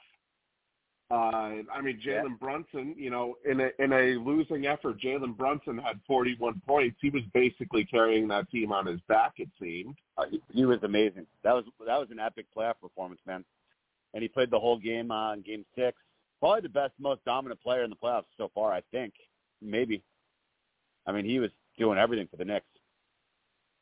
And, Mitchell Robinson looked like a complete beast against Cleveland last round.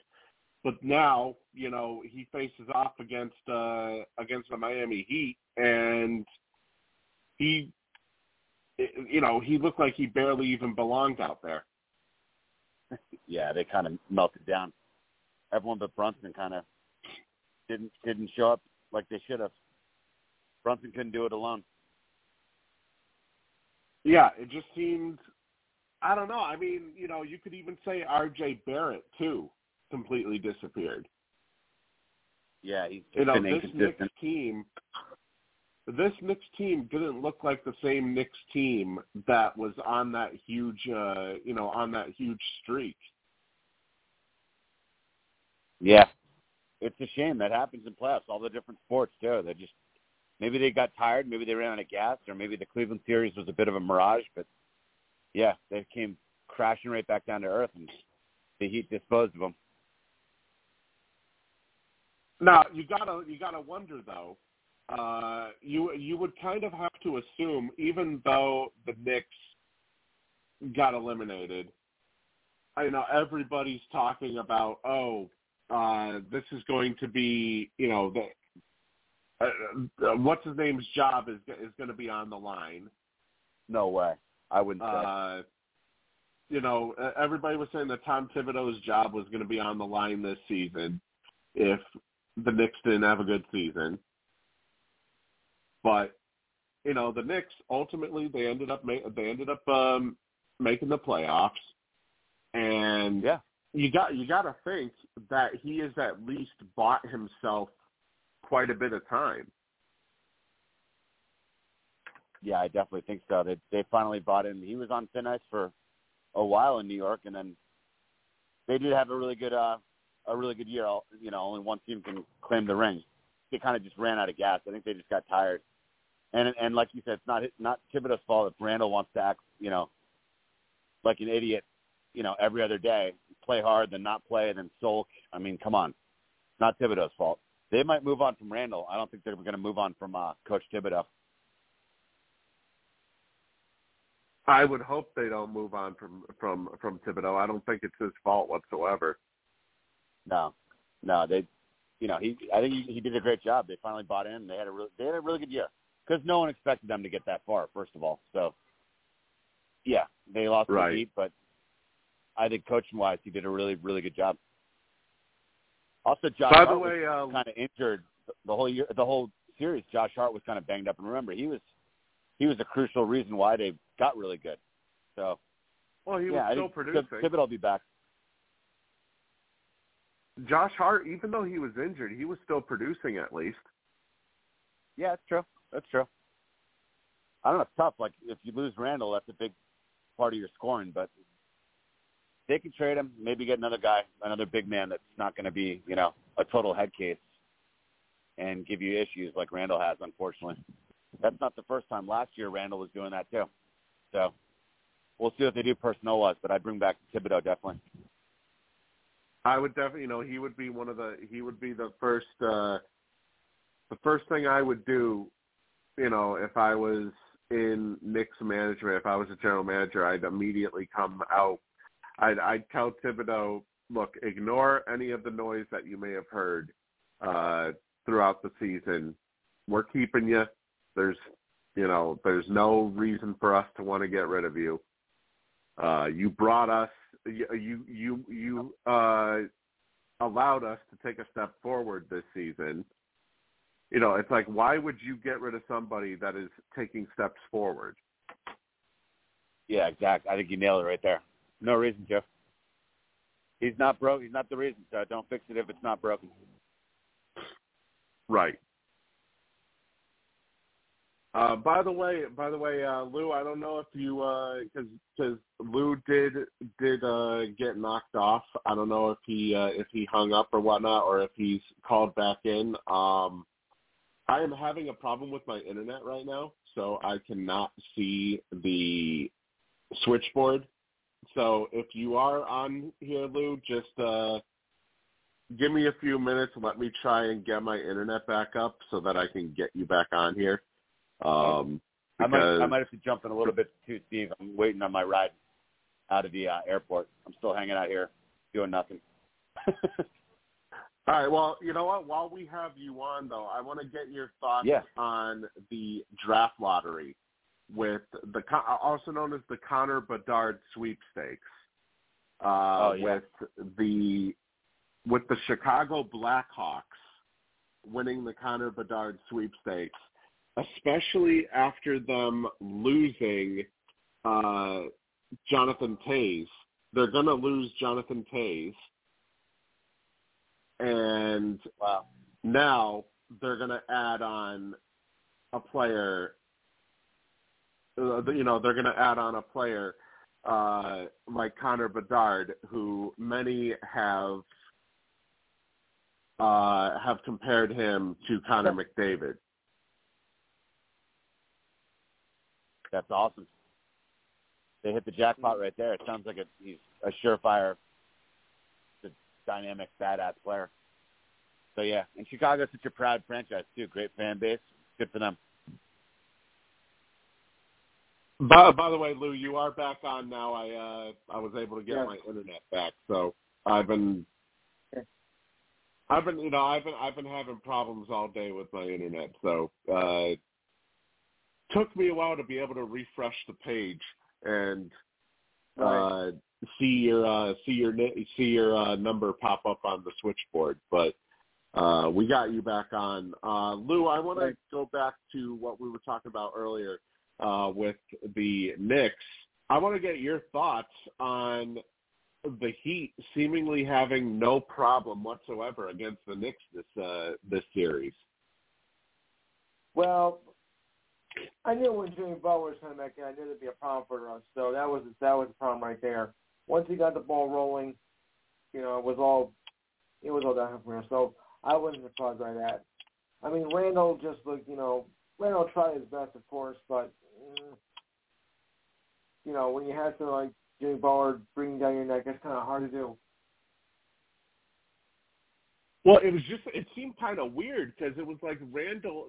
There were certain players once the playoffs hit. I mean, Mitchell Robinson, he was great last series against Cleveland, and all of a sudden he completely disappeared against Miami. And Julius Randle, it's kind of. it's kind of similar with Julius Randle. Julius Randle, I mean, he was okay against Cleveland, but this series, he just completely, I mean, he wasn't producing at the normal level that we normally see him produce at. Right. I mean, it just seemed kind of weird, honestly, that, this was a Knicks team that everybody was looking at as having a legitimate chance to potentially make a run. And all of a sudden, they run into an 8th-seeded Miami Heat team who are playing without 2 of their best bench players, and one of them technically was a bench/starter. So, it seemed really odd, that all of a sudden an undermanned team, kind of like the Carolina Hurricanes of the NHL, an undermanned team has been able to completely dominate. And they have. So, let's go also to the Denver and LA series. Alex and I were talking about the potential who could potentially take this series, and Alex brought up an interesting point in saying that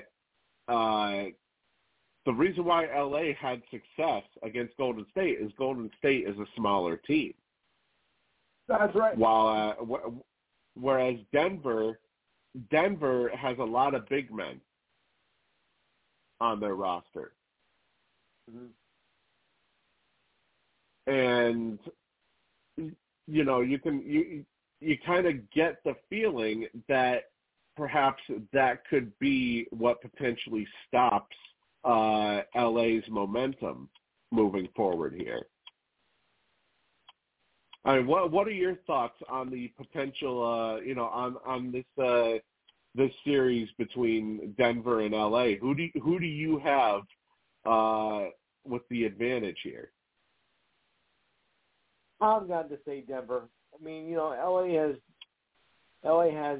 players, but Denver has just shown why they belong all year. I don't think they're going to, surrender so easily.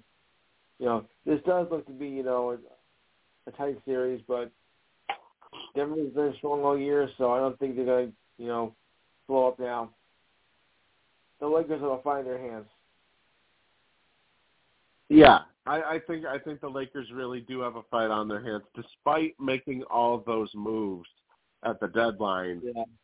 I really think that it's going to be a true test of, is this Lakers team really a team of destiny, or or was it basically just a case of they ended up facing a smaller team in Golden State, and that's what they were able to take advantage of.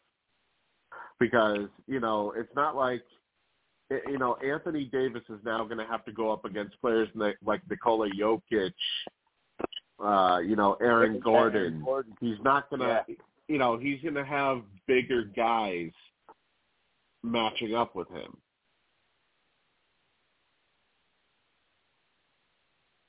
So it's going to be an interesting series. And, I'll say this right now, there's a lot of analysts that are saying that whoever wins the Boston Sixers series is going straight to the finals. And I just don't see that.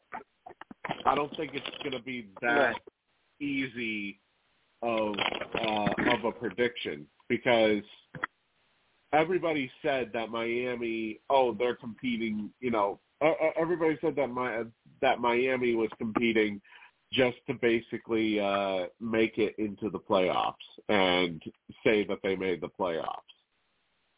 Nobody expected Miami to beat Milwaukee. Nobody expected Miami to beat New York. And now they're going to get the winner of Boston and Philly. And, I mean, let's keep in mind, this is practically the same team that Miami had last year when they lost to Boston in the conference finals. I'm grabbing stuff. I mean, the only difference is they don't have P.J. Tucker. But other than that, they have pretty much the same team.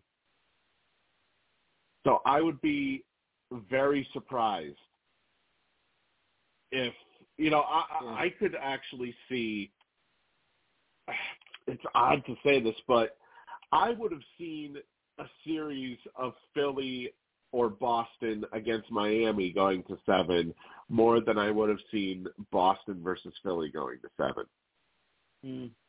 I don't know, two division conference rivals. I really see this, I really thought it was a close series all throughout, going to 7 games. And I was right. I knew it right from the beginning.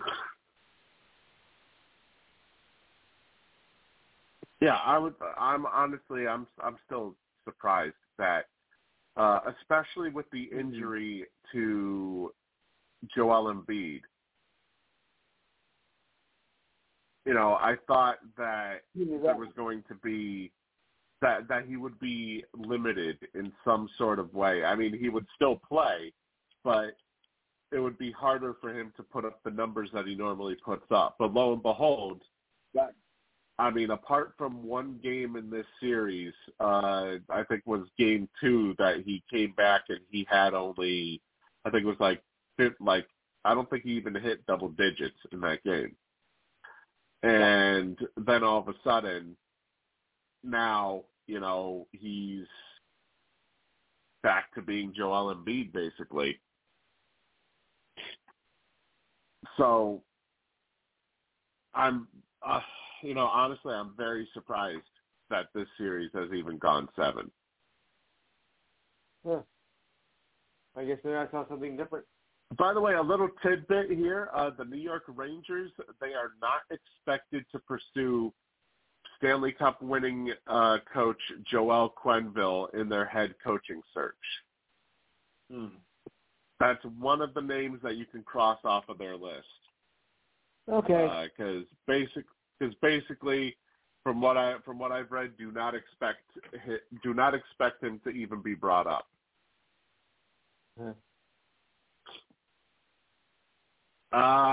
Some prospects have been signed, though. The Dallas Stars, they signed their top defensive prospect, Liam Bichsel, to his entry-level contract. Their first-round pick from last season, from the 2022 NHL Draft, with the 18th overall pick. And it looks like he scored 6 points in 42 games this season as a defenseman for Leksands in the Swedish Hockey League.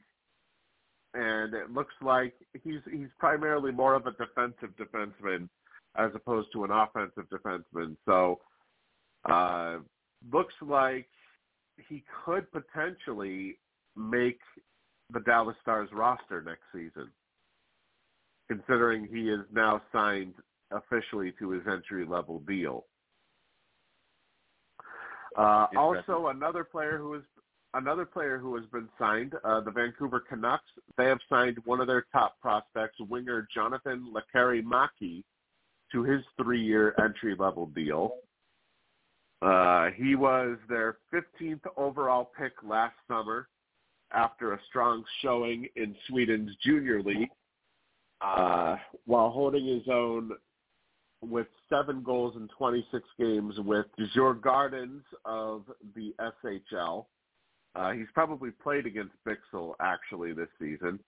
However, though, his club team was relegated down a division to Allsvenskan this season, but it didn't result in a big jump in output for him, however, as he only wound up with just 3 goals and 6 assists in 29 regular season games while picking up 4 points in 7 contests for Sweden at the World Juniors. Now, something to keep in mind here, these numbers may seem low, but you have to remember, overseas, they're playing against NHL-type talent. They're playing against actual big guys. It's not like they're playing against other 18-year-old players. They're playing, in some cases, against former NHL players.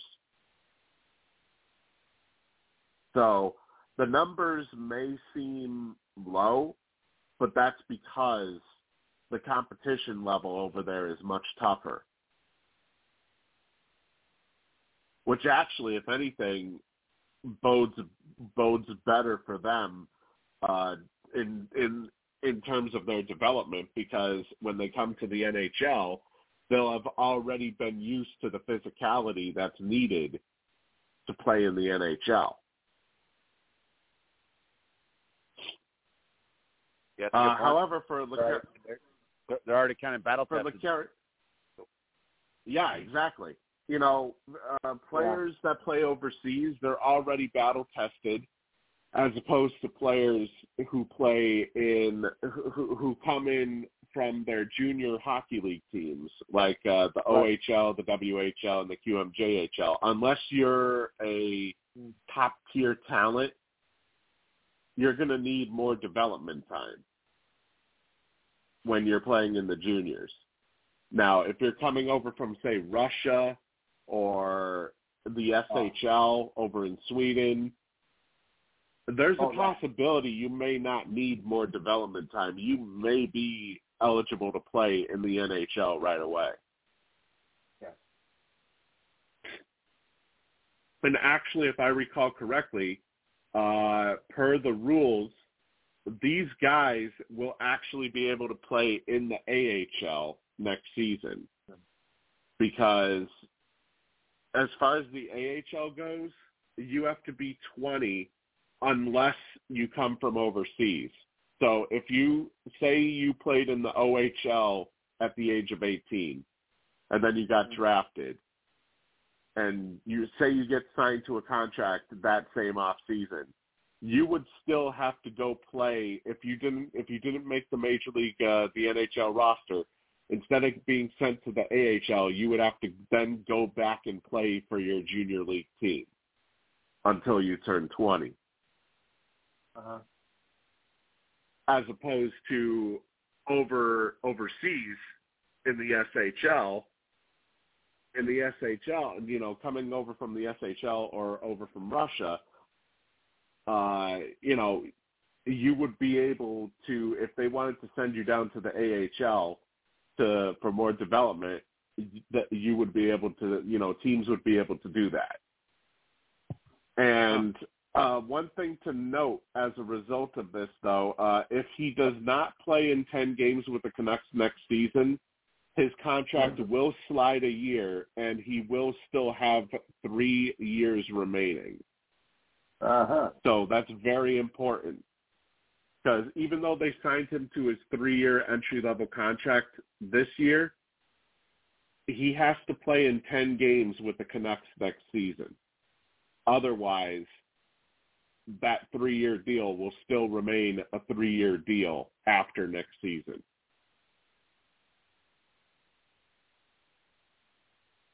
Wow. But, yeah.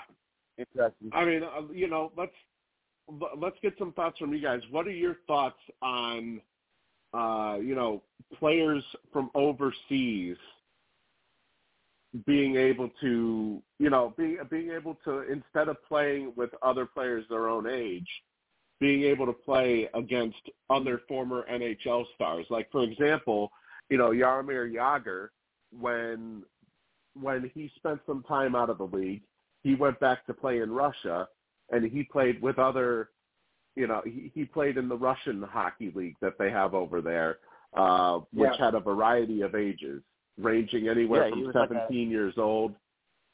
I think he was still on the second line over there as a 94-year-old. Well, he might be, actually. He's still going. Yeah, he's playing about 9 minutes a night. Still rocking. On the checking line. I mean, don't don't laugh, but I think he is still playing. Actually, I'm messing around with terrible jokes. One of my specialties. No, I love Yager, but yeah, I think he's still playing. Yeah, he was a rookie when Led Zeppelin was around when he was a rookie. He's still going.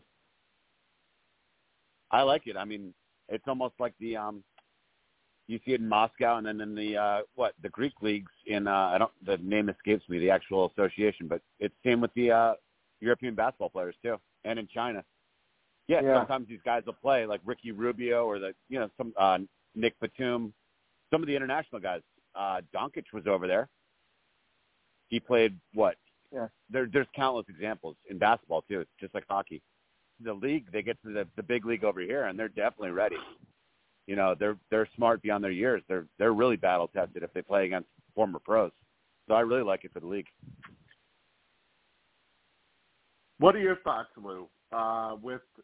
With players, with young players overseas being able to develop themselves against former major league talent? Yes. Well, I don't think there's anything wrong with that. I mean, they have the talent, so if they have it, they can play where they want with.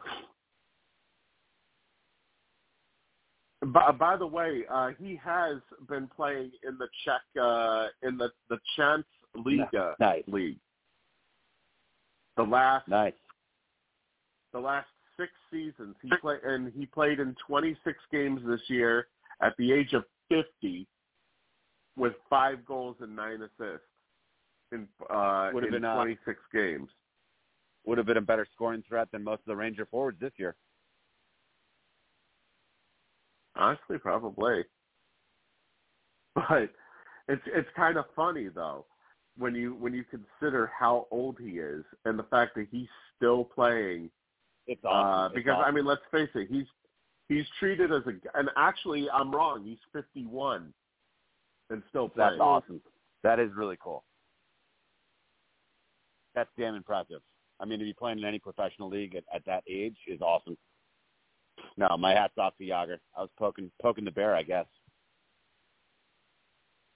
I mean, I just find it amazing the fact that he can still play at his age when most players have most players hang it up at this point. Absolutely, that's really cool. They've long hung it up. Yeah. Yep. Remarkable. Anyways, going over to the NFL, we do have quite a bit of. Oh, by the way, before I forget, before we go to the NFL, during his exit interview that he gave with the media today, New York Knicks bench player Evan Fournier has said that he is going to get traded this offseason. Fournier, who has one guaranteed season remaining on his contract, fell out of the rotation in mid-November and only appeared in 27 regular season games. Yeah, that was a dreadful acquisition when they got him. They started him when they were really bad when they first got Thibodeau, and then when they got good, he was nailed to the bench and not allowed to play any meaningful minutes. So, happy trails, Evan. Yeah, he's like a soft, erratic shooter. He does nothing else but shoot, and he was not shooting well. So his ass got nailed to the end of the bench for good reason. He can go play overseas. I mean, maybe he can be like a end of the bench for another team, but he couldn't play at all for the Knicks. So we'll see what he can actually do for any other team. Yeah, it does. He's almost the definition of getting the bag and completely shutting himself down for the entire rest of his career. And then he's like, I'm going to get traded. The Knicks are just like shaking their heads like, would you shut up? You have no right to speak at all. You're stealing from us. Yeah, just quietly take your money and go home. Yeah, he's literally just stealing money. Yeah. Also, Jonathan Kuminga, he does hope to have a larger role within the Warriors rotation next season. So it is possible he could depending on what they decide to do with changing the roster, he could have a bigger role next season. Yeah, hopefully. I mean, you brought up a good point. I didn't even realize he was that young, Steve. I mean, 20 years old. Got a lot of room to grow. So hopefully he can really step it up next year. Right. Yeah. Heading over to the NFL, we got an NFL agent under fire. ESPN's Brooke Pryor is reporting that NFL agent David Cantor is under investigation for contacting teams during the NFL draft and offering the use of vacation properties if a team drafted one of his clients. And the investigation is being led by the NFL Players Association, who represented 21 players in this most recent class. Packers' second-round wide receiver Jaden Reed and Rams' seventh-round defensive tackle Dejuan Johnson, a.k.a. the draft's Mr. Irrelevant, are both Cantor clients. And an NFL general manager confirmed to Pro Football Talk that he did receive an offer from Cantor and knows at least two GMs who received similar offers. And now the Rams, not just the Rams, but also the Packers, are expected to probably be at the center of this investigation. And in particular, the Rams, with the team drafting a Cantor client on the last pick of the draft. GSE Worldwide, who is the network, I guess, that Cantor is employed by, has said that Cantor acted within NFL rules and expects the situation to be resolved in the coming weeks. Now, that seems kind of shady to me. If you have three general managers who, of course, are speaking anonymously, but if you have three general managers who all claim that you offered the use of your vacation properties in an attempt to get your clients drafted. I'm sure agents have done worse, but yeah, that's definitely unethical, and that guy's definitely going to get punished in some shape or form. Mm-hmm. I mean, I wouldn't think that, I wouldn't think that this is just going to go away. Well, and nothing's going to come of this, because it is kind of, when you think about it, it is kind of fishy that, he gets a client drafted in the second round and then doesn't get any other client until the very last pick of the draft. Right. Drafted. Wow. I mean, that seems very, very fishy to me. Yeah. It sounds very suspicious. Jerry Maguire is laughing somewhere. It's, I definitely think this isn't the last we're going to hear of this situation, and I wouldn't be surprised if more things all of a sudden start coming out about it.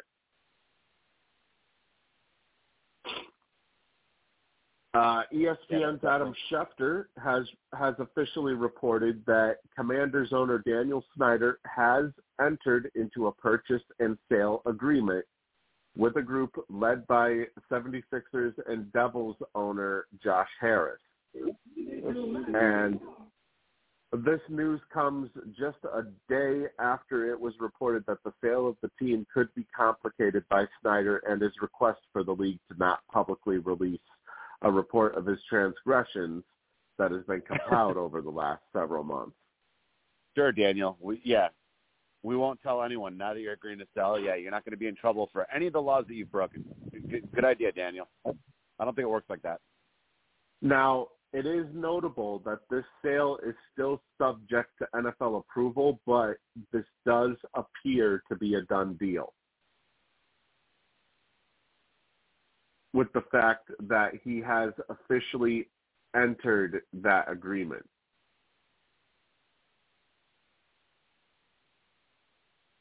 So basically, the Washington Commanders, I'll tell you one thing, Lou. Steve Davidson's going to be very happy about this. Yeah, he should. All right, I'm going to stay online. All right, I'm busy Alex. for 2 minutes. Yeah, He should be happy, right? yeah. It's safe to say that the Washington Commanders, it's the new era is getting closer and closer to officially taking place. Yes. Also, Adam Schefter reported that Tom Brady, after ending his NFL career, will officially be joining a dual partnership with Raiders owner Mark Davis. And in particular, this would include pulling out of his broadcasting agreement with Fox Sports and join with Mark Davis as a limited partner with the Raiders. And there was also talk that he could get involved potentially with the Dolphins before this news all of a sudden came out within the last couple of days. So, I mean, Lou, it just seems like he can't stay away from football. Yeah, it does feel like that, doesn't it? I wouldn't be surprised if he does make a last ditch attempt to try again to come back. It just seems odd, though, Lou, that he would pull out of such a huge deal that would give him $10 million per year. Yeah. I take it. Steve, it's my time. Steve, it's my time to boogie. Lou, love you guys. I'm checking out for the night. All right, Steve. All right, Alex. Thanks for calling. Thanks a lot, guys. I'll talk to you next week. All right. Yep. Talk to you next week. I wouldn't surprise you. Got it. Steve. You're not surprised? No. I mean, he's pulled this before, so what's to say he's not going to pull it again? I mean, he's still got one more year before he goes to the broadcasting booth. So, I think he's going to try to pull something, one more time. What? Like you think that he'll go and play for the Raiders as a part owner, part player? Yes. Huh. Knowing him, I never really thought of that. I don't know if you can even do that. I don't think there's anything that rules against it.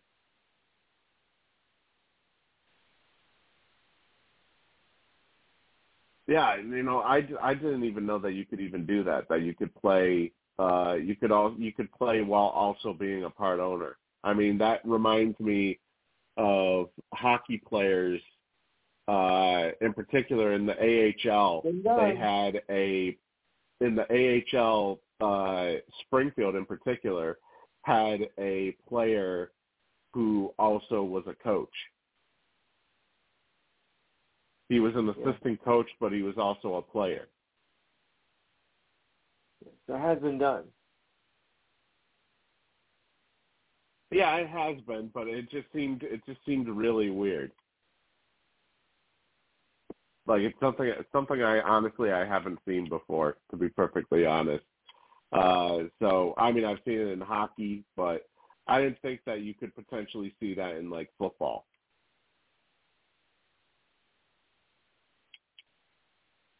I think they can do it in all sports, really. They've done soccer too. Well, yeah. I mean, yeah, you can kind of see it in soccer. I could see it in soccer.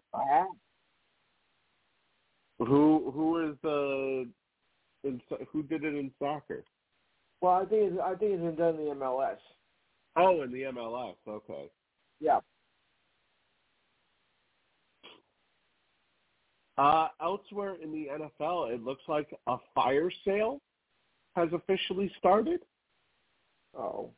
as the Minnesota Vikings have traded away defensive end Zadarius Smith along with a 6th and 7th round pick in 2025 to the Cleveland Browns in exchange for 5th round picks in 2024 and 2025.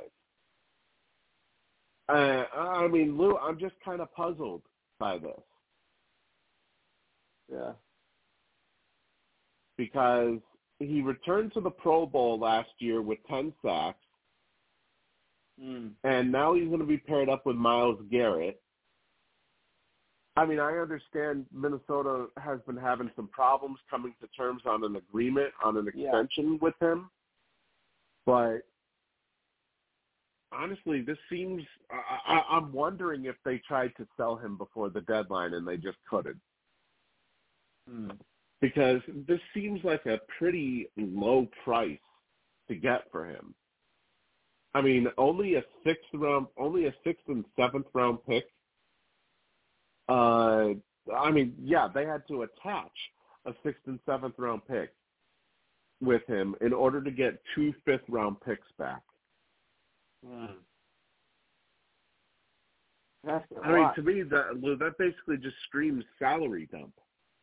It does. It's a big dumping point. And now there's a rumor that Dalvin Cook might be next, according to Diana Rossini of ESPN, because their general manager was apparently non-committal on his future. It was from Diana. I'll believe it. Yeah, that's the thing. Normally Diana Rossini is one of ESPN's trusted reporters, so yes, she is. If she's saying it, it's likely true. But it's honestly, it's just kind of surprising because he's been their number one running back for quite some time. And this would mean that Alexander Mattison would then be the starting running back. Now, and here's the kicker too. They're not going to trade him. They're likely going to release him, which is odd when you think about it, because it's kind of like Ezekiel Elliott. When Ezekiel Elliott got released from Dallas, you would almost think that if you're getting rid of a star, you would want to try to get something back for him. And it seems like Minnesota's going the same way of Dallas and saying, no, we want to get rid of his cap hit. I'll bet you do. So, I mean, what are your thoughts, Lou?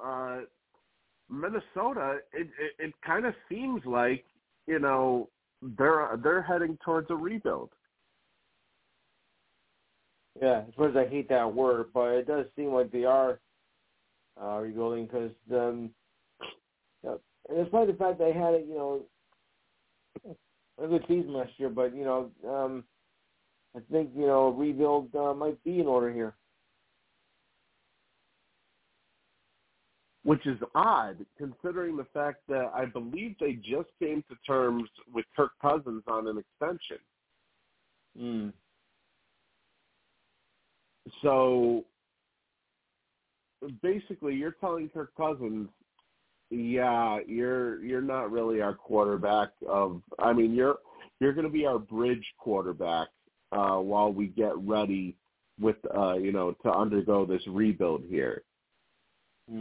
But we're not going to seriously build around you. It just seems odd to me, Lou. It is odd.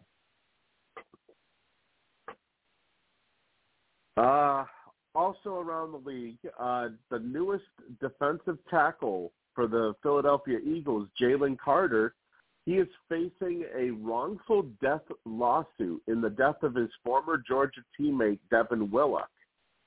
Oh, boy. Willock's father is reportedly seeking $40 million for the death of his son, alleging wrongful death, negligent hiring, and negligence, according to CBS Sports' Shahan Jayaraha. Willock was killed in a drunk driving accident last January and was the passenger in a car that was racing a vehicle driven by Carter. Carter pleaded no contest to the charges of racing and reckless driving, and he was sentenced to 12 months probation in addition to 80 hours of community service. The lawsuit also mentions Carter's alleged pattern of excessive speeding prior to the accident as something that Sarkani Auto Group failed to take into consideration when they provided him with his vehicle as part of an NIL deal. Now, for NIL, that's obviously having to do with basically the next in line sort of deal. I mean, this is probably why Carter fell to the Eagles like he did in the draft, because any team that's going to pick him up is going to have to deal with those problems, with the baggage that comes with them.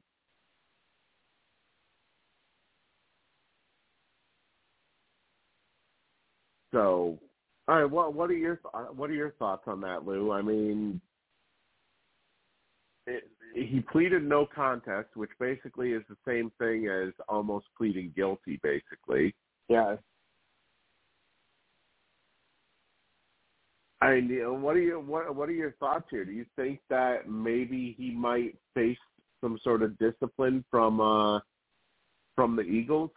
Like maybe he may even be dropped, perhaps. I think it's a distinct possibility it could be dropped. I mean, he's already pleaded no contest, so it's already admitting he's guilty. So obviously, there's got to be some punishment to be taken in. I just think they may even release him. Yeah, I don't know if he has signed his rookie deal yet, but they may be better off not even signing him. Let's save you to a be world of perfectly heartache. honest. Yeah, I think that's what you're going to have to do.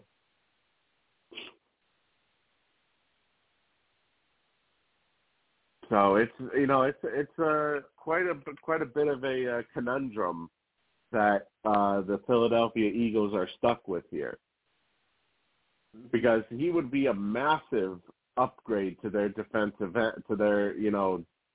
line, especially with players like Fletcher Cox getting a lot older and almost on their way out. But at the same time,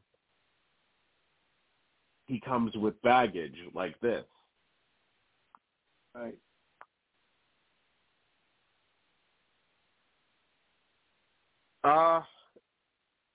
Otherwise, a little bit of good news here.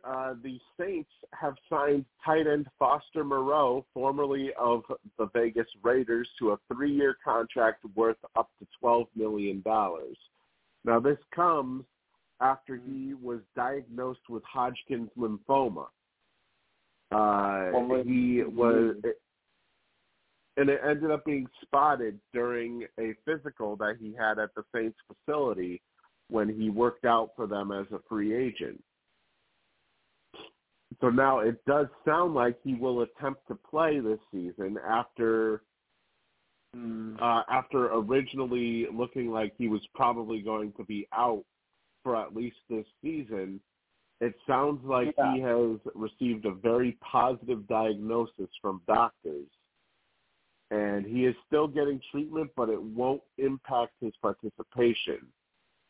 And, I mean, he did struggle to command targets, only catching 33 of 54 targets last season in Vegas, even while Darren Waller missed much of the season for the Raiders.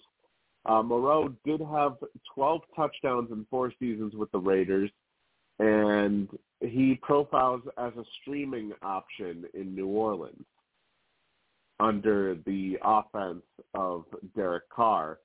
However, Taysom Hill, though, still looks like the primary tight end on that roster.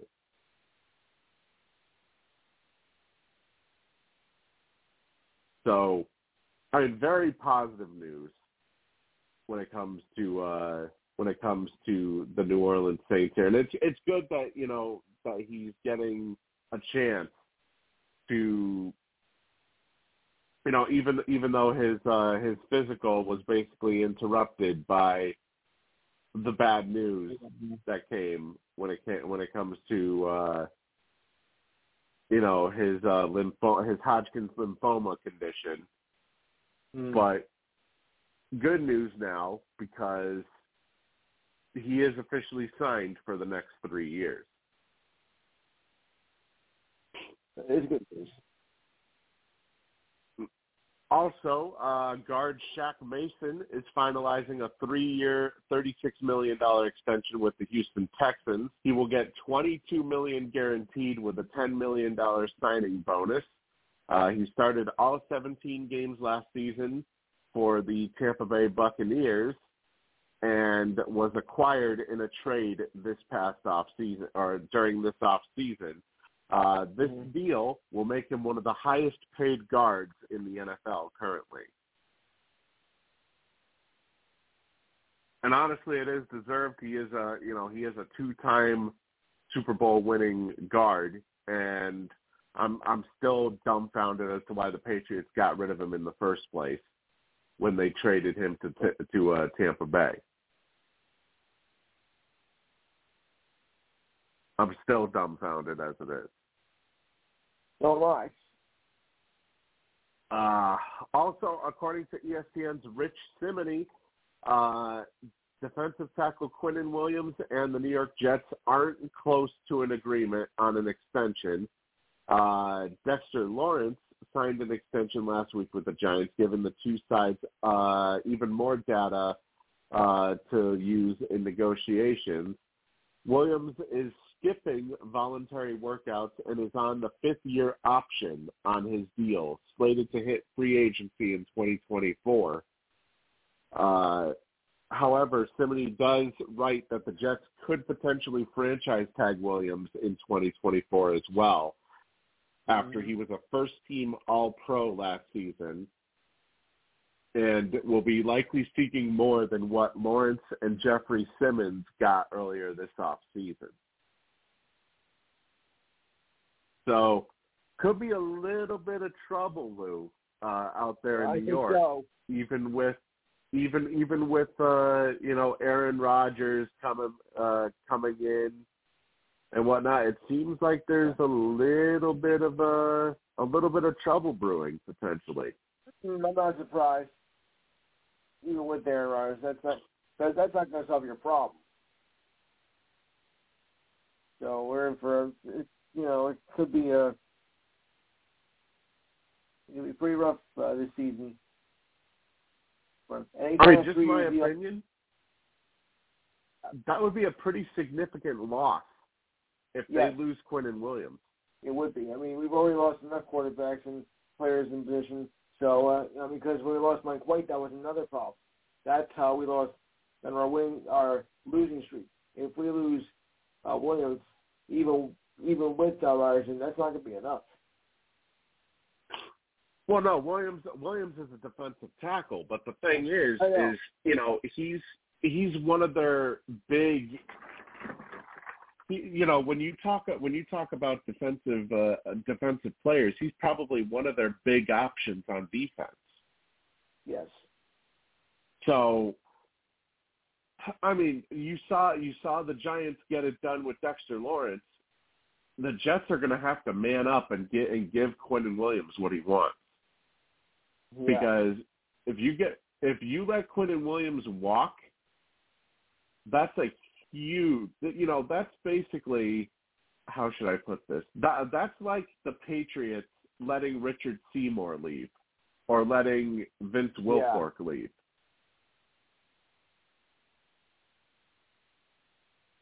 I mean, that's a sizable loss that the Jets will have to endure. Yeah, that's the last thing the Jets need, another sizable loss.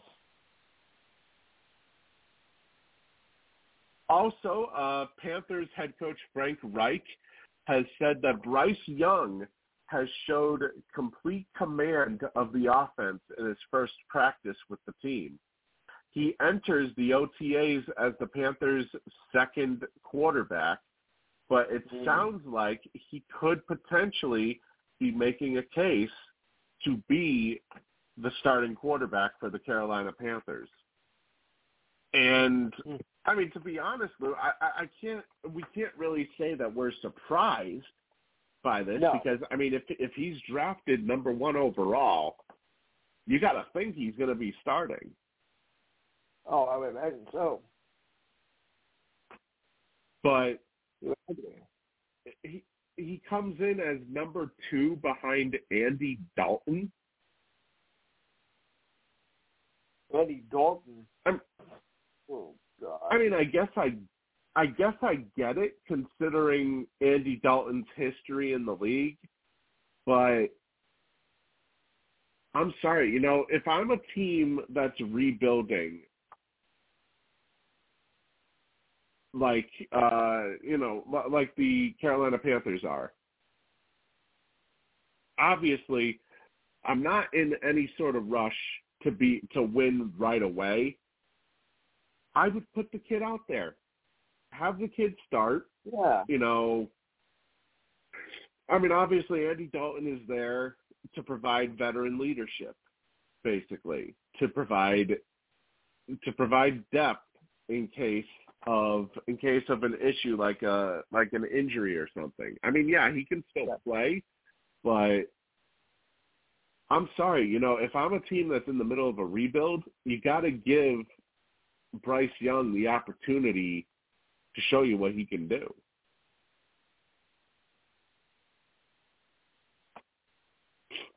Which, unless their plan is to have Andy Dalton start these 2 years that he's because he signed with Carolina for 2 years. If their plan is to have him start these 2 years, and then all of a sudden, Bryce Young starts year 3. Honestly, that's like a waste of a first overall pick, in my opinion, because you've already wasted 2 years of his career.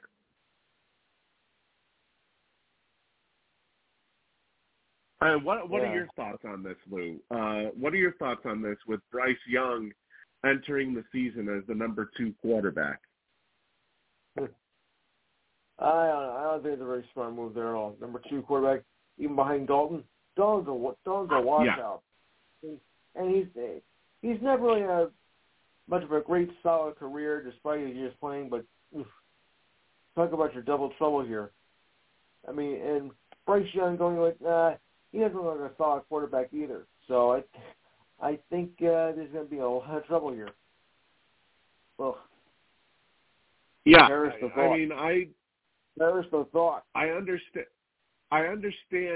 Andy Dalton's the veteran, so of course he would get, he would get the benefit of the doubt. But I mean, come on, if you sign him to a 2-year deal, and you're making him believe he's the starter, why the fuck do you go and draft Bryce Young? Why would anyone want to draft Bryce Young? Like, are you really going to have Bryce Young sit his first 2 seasons in the league? No, of course not. Unless you're going to have Andy Dalton be the backup in his second season. Forget I mean, it. it doesn't make sense. It just doesn't make sense. Why would you draft him number 1 overall? Right. Just to not play him. That'd be a waste. You're gonna draft a player and not play him for the first 2 years. So where's the logic in that? There is no logic. And you're gonna have Dalton. You got Dalton back him up. Dalton would be the. Are you trying to run a football team or a suicide mission? I mean, Dalton would be the backup technically if Bryce Young beats him out in training camp. Dalton would be the backup. Oh, more's the pity. Oh.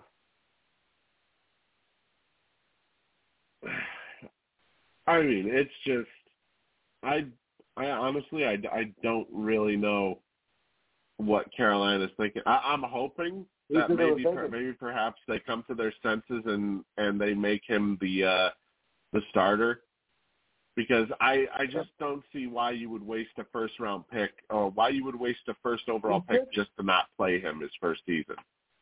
Then why would you draft him in the first place? Exactly. I mean, they could have gone anywhere with that first overall pick. Yeah. And people think I'm stupid? Okay.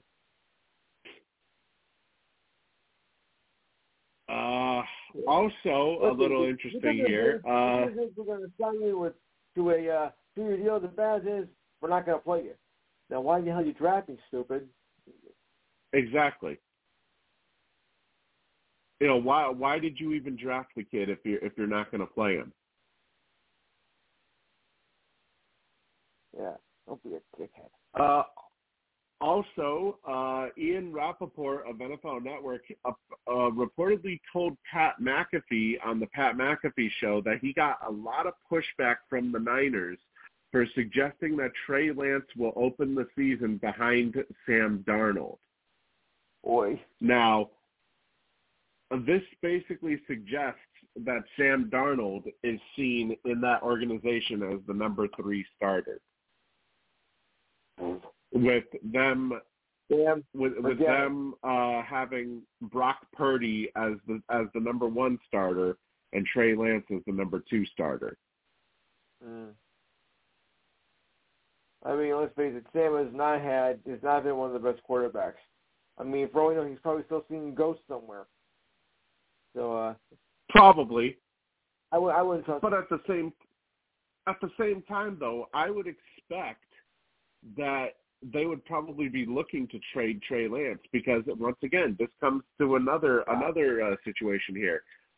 Why the hell do you sign Sam Darnold in the offseason if he's just going to be the number 3 quarterback? Yeah.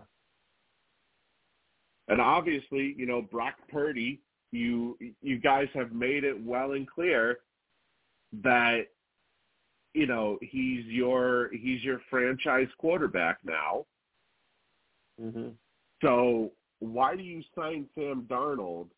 And especially after you invested so much in Trey Lance, you have to be thinking about trading Trey Lance now.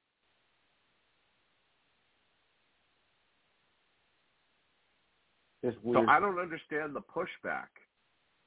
I don't understand the pushback that Ian Rappaport is getting here. Yeah, I don't get it either. I honestly, I just don't understand it.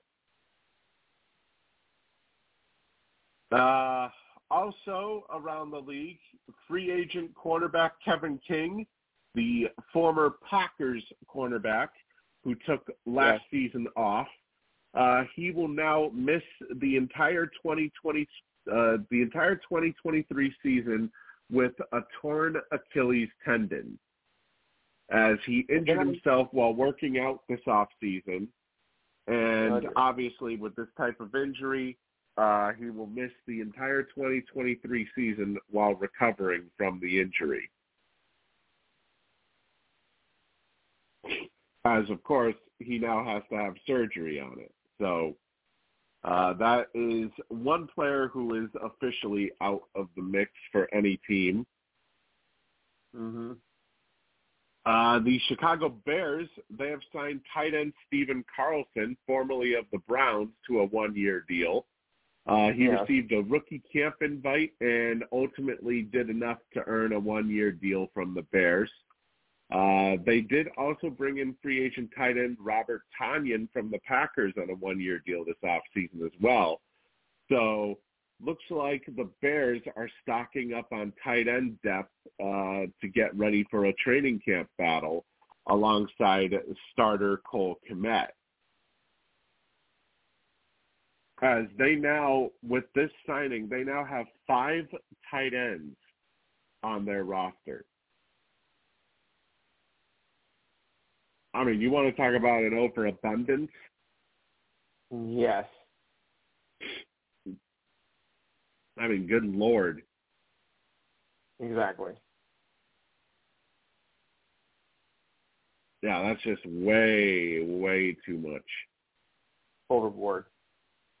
Let's see. The Houston Texans, they also just recently, as of today, signed cornerback Shaquille Griffin, formerly of the Jacksonville Jaguars, to a 1-year, $4.5 million deal. He had played the previous 2 seasons in Jacksonville, but was a cap casualty this offseason, which saved them over $13 million against the cap for the Jaguars.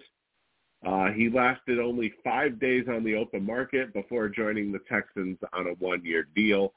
So now he will likely work opposite Derek Stingley Jr. in what amounts to be a prove your health deal after missing a total of 13 games for the Jaguars with a back injury back in 2022. Mm-hmm.